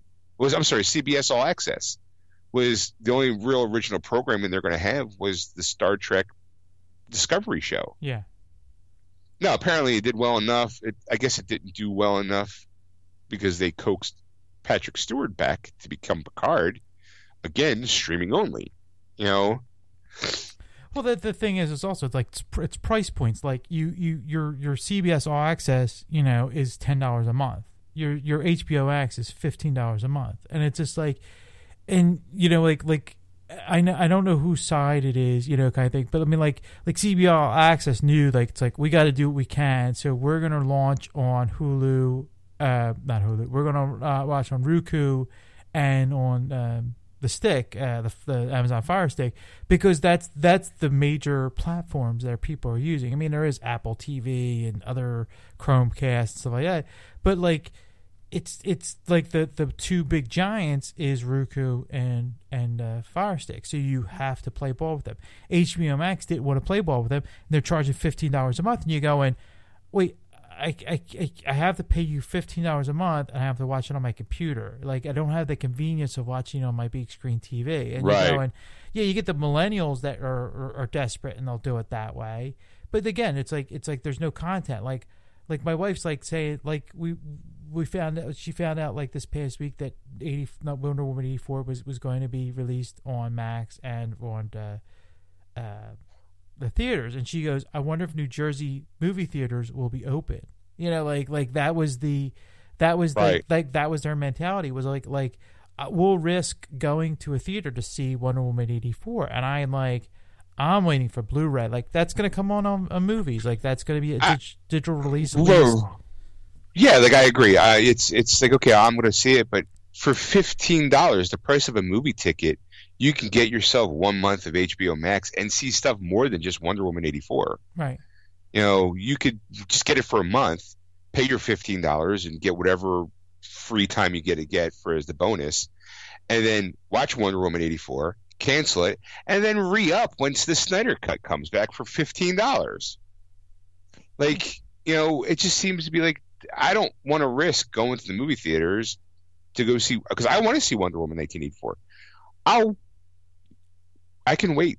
I was just saying, that's my mentality. It's like I can wait. I'm actually going to wait for the physical copy to come out, because it will. Because Warner Brothers is a, you know, like Disney, they're money whores, and they're, you know, they're going to put it out on, you know, because they know they can make that market. There is a market out there for people to buy the movies. I mean, it's not a great market anymore, but there is still a market out there. There is still enough they can generate the movie to buy it, put it on disc cheaply enough, get it to you at a very, you know, and you pay $25 for it on Blu-ray, digital, 4K, paying $30 or whatever, $35. You're going to do it because you're going, you know, I'm collecting all these movies, so I have to have in my collection. I have Wonder Woman, I have, you know, all the DC stuff, so I got to add that as part of my collection. Right. You know, like I still haven't seen Bill and Ted Face the Music, and I know that's been out on video for a while. Yeah. You know, I mean, I have the physical and the digital copy of it, and I'm like, I was stupid if I bought it twice, basically. You know, Mulan. Everybody who bought it for $30 off of Disney, you know, I'm like, I just bought it digitally and Blu-ray for $26. You know, right. and I'm like, I just saved myself $40, and I got the digital copy, and of course, I still haven't seen it yet. But that's the idea of is that I thought about it, like I in my head I'm thinking $15 a month is not, for Wonder Woman 84 would not be that bad. I really would love to see it, like, but I'm like, am I gonna really watch it on Christmas Day? Because right, it's like, hey, after everything's all said and done, it's Christmas Day, after you open up your gifts. I mean, now I'm assuming people are going to go see their families, right. Possibly.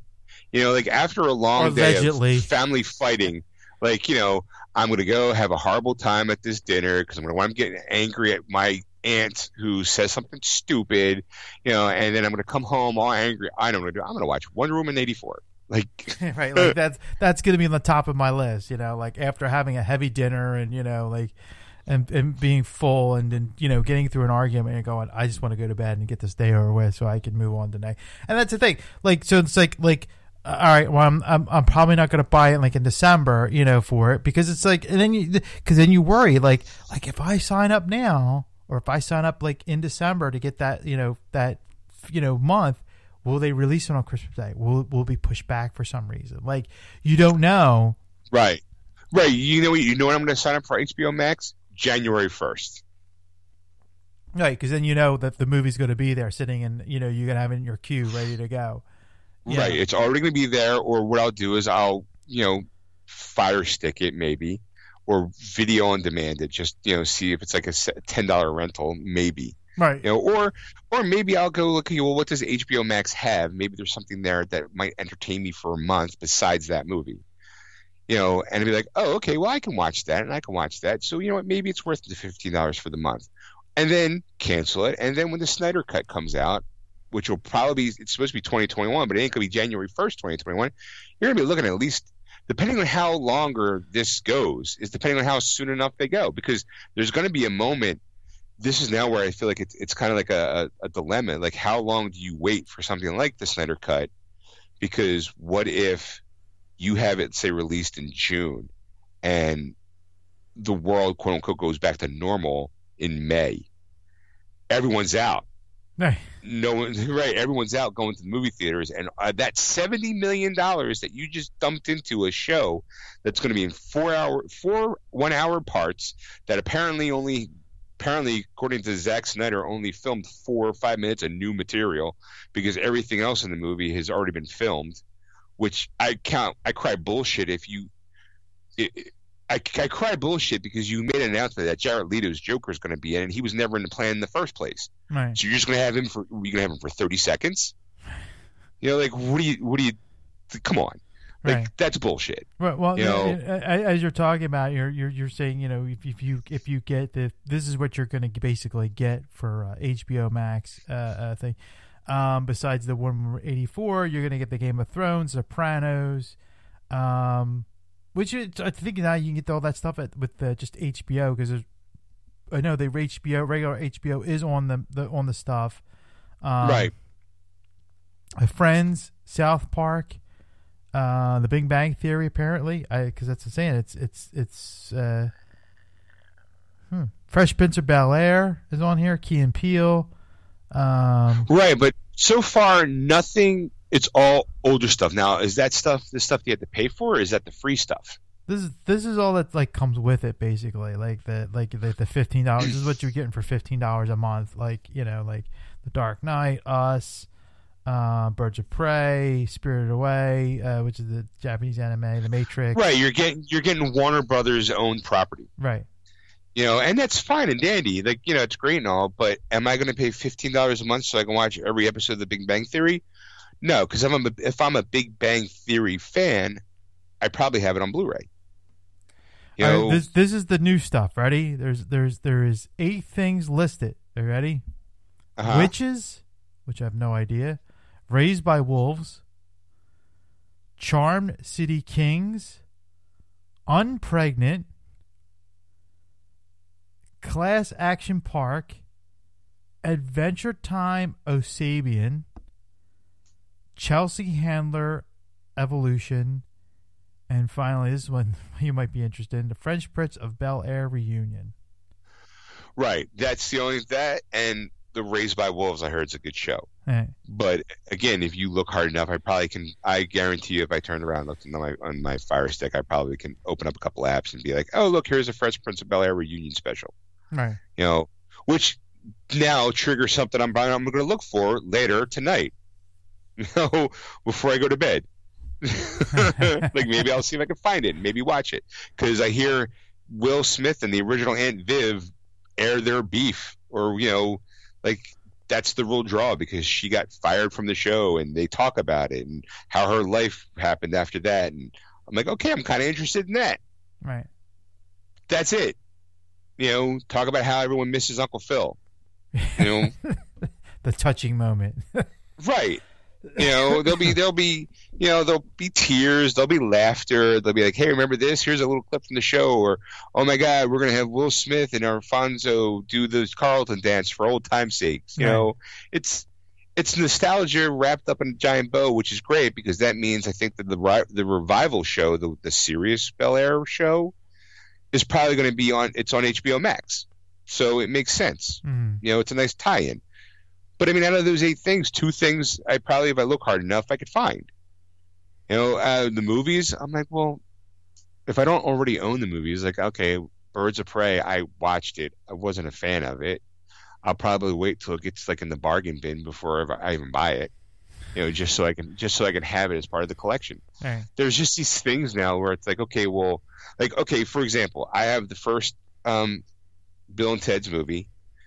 I want to see the last one. But I also don't have the center one, Bill and Ted's Bogus Journey. So I kind of feel like I need all. I have one. I have to get the other 2.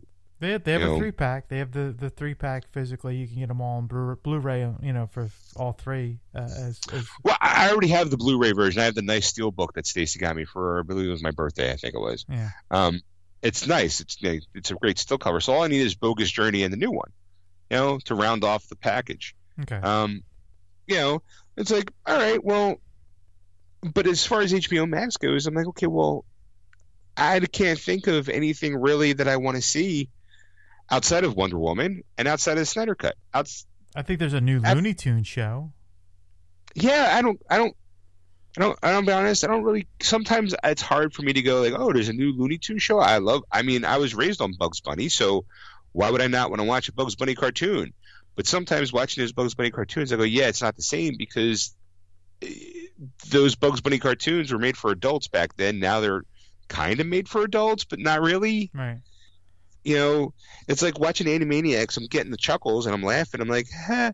But I also know that this show I don't think really is for kids. I think this is the nostalgia for the adults now. Mm-hmm. Like the people who did watch it and you're like, oh my God, 20. Like if I was 15 years late, I'm 15 watching Animaniacs. Here I am, 22 years later, and I'm like, oh, I'm going to watch it with my kids and enjoy the chuckles. And they, like, oh, I know that joke. I know that reference because they referenced something the last episode. They were going against Yakko was making a comment about something about hogging in the spotlight, and Wacko turns his back and goes, yeah, you would know all about that, Mr. Countries of the World. And I'm like, I see, that's a funny joke, because you got to know that blew up, but yet Wacko's capitals of the United States didn't really go anywhere, and I think that's the more solid of the two. It's because I'm Team Wacko, for the record. But so who knows? I guess we'll listen to our new Christmas episode where one of us is going to see Wonder Woman. I guarantee it. For the end of the year, New Year's Eve's New Year's special. Ed, what you do this week? I watched Wonder Woman 84. Me too. I was just saying, I'm like right now, I'm like, no, there's no way. And then I'm like, in the back, I'm like I said, the last couple of days, I'm thinking, all right, $15. Yeah, it's a movie ticket. If I watch it with somebody, at least I make, like you start contemplating that in your head, because it's just like, yeah, I'm not gonna, I'm thinking well, maybe I'll just do the 7-day trial and see if I can just watch it that way and just get cancel. Which you probably could, but I think sometimes with that 11-day trial you need to some places are smart, going, okay, well, you need to just sign on for a month and you get a 1 week free. Yeah, right. Yeah. But what you could do is once you sign up and you pay your initial $15, you can cancel it that same day. And then you still get that month. You don't have to worry about the next payment, right? Because you've already canceled it. But you're sitting there going, okay, well, $15, that's the price of a movie ticket. You and the wife could sit and watch both of it, so you're already making money out in the deal. You bring your own food. You can eat whatever you want to eat. Right. You could fall asleep in the middle of it and wake up and go, I didn't miss anything. I can just rewind it or replay it. Stacy asked if you paid for Mulan, but I don't think you did. I think you passed on the $30 premium. Yeah, paid on $30. Yeah, I just bought it with the physical with the digital, so I have it that way. So it's thing. But like I said, I was going to collect that either way, so that was going to happen. Right. And then you were getting Mulan either way. Right. So, but how much did you pay for the movie though? $26. Right. So for $26, you have it in your library and digitally, where instead of paying for $30 for once for it digitally, and it's yours as long as you keep Disney Plus. What if something happens? You go, we got to cut back on the Disney Plus stuff. The digital I have is for Vudu, for Vudu and Movies. Oh, okay. So I have the digital, and like I said, and then December 4th is right. It comes out in video on December 4th. Yeah, it actually physically comes out. So you're going to buy this thing 3 times. No, I just bought it once. Okay. Or twice. Oh, okay. You bought it twice. I mean, I was gonna buy the physical copy one way or another. It's not like I'm not gonna stop collecting Disney movies because I have Disney Plus. That's not gonna happen. That's saying. So I'm gonna buy the DVD or Blu-ray version of it with the digital copy, and then have it on Disney Plus. But I didn't pay the initial $30 that when they first started. Gotcha. So gotcha. Okay, I thought you already owned it like you bought it on Vudu? No. Oh, okay. No, I was gonna, Gotcha. I knew it was like one way or another. It was like I'm going to either watch it through Vudu or I'm going to watch it through Disney Plus, whatever came first. And then, Right. Like I said, because they launched it $30, you had to pay for it, and I'm still not sure how it works. Like I was like looking to see like how you pay for it. It is pretty hard. You can't accidentally buy it on Disney Plus. Like there is no way. You have to actually go through your phone to like either through the Android store or through the Google through Apple to pay for it. So it's not like Johnny, 8-year-old Johnny is flipping through Disney Plus and he sees Mulan and hits it, and all of a sudden like they own it now for $30. Like you have to. Somebody has to like pre-authorize it, like do all this kind of stuff to like jump through hoops to get it. I guess so that way people weren't going to get stuck for $30, buying for something that they didn't want to buy because somebody accidentally hit it on the, on the channel itself.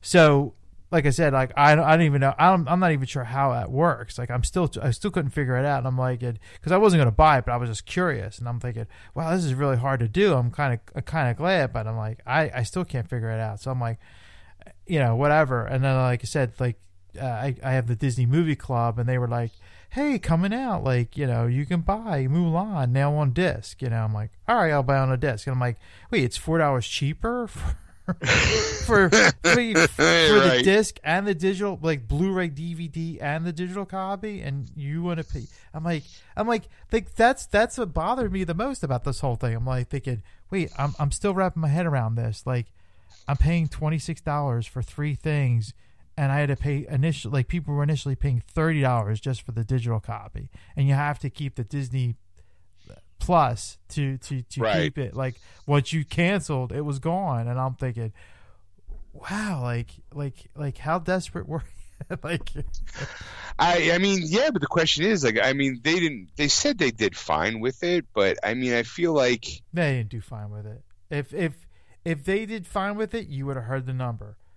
Disney, I guess, Disney's not the type of company that goes, yeah, we did okay. We're not going to tell you the numbers. I mean, they're going to go, look how big our dick is. This is how much we made, off of it. I mean, it comes out one way or another, type of thing. And they did not release any numbers, so it's like, yeah, they did not do well.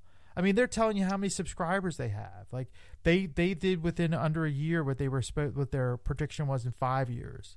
So I'm like, right, you go and yeah, okay. I mean, if they did horribly, you'd be like, "Yeah, we're doing fine. We still have it. We're okay. I'm like, no, they like to boast. The hell was that? Oh, you there? Yeah, I'm here. Okay, what was that about? I don't know. That was weird. That was weird. It was like you cut out, and then it sounded like we had a Skype thing going on. Oh, I got a poor connection thing. It was a poor connection going through Skype. Oh, okay. That's what that was. All right. Like, well, wow. We should probably call it a show at this point. Anyway. Yeah. We're over 3 hours. That's the internet going. That's the internet going. Hey, enough already. All right. Well, thanks for listening. You still there? Yes, I'm still here. I'm waiting for you. Okay. Well, thanks for listening, everybody. This is Sean signing off. If you haven't already, go to our Facebook page, Geeksters Radio, and give us a like. Follow us on Twitter at Geeksters. Don't forget, if you want to contact Ed on anything you've heard on the show or want us to talk about, contact him at ed@wordswithgeeks.com. Or you contact Sean at wordswithgeeks.com. That's SHAWN. Excelsior. Beady. That was wonderful. Bravo! I loved that. Oh, it was great. Well, it was pretty good. Well, it wasn't bad. Well, there were parts of it that weren't very good, though. It could have been a lot better. I didn't really like it. It was pretty terrible. It was bad. It was awful. It was terrible. Get him away! Hey,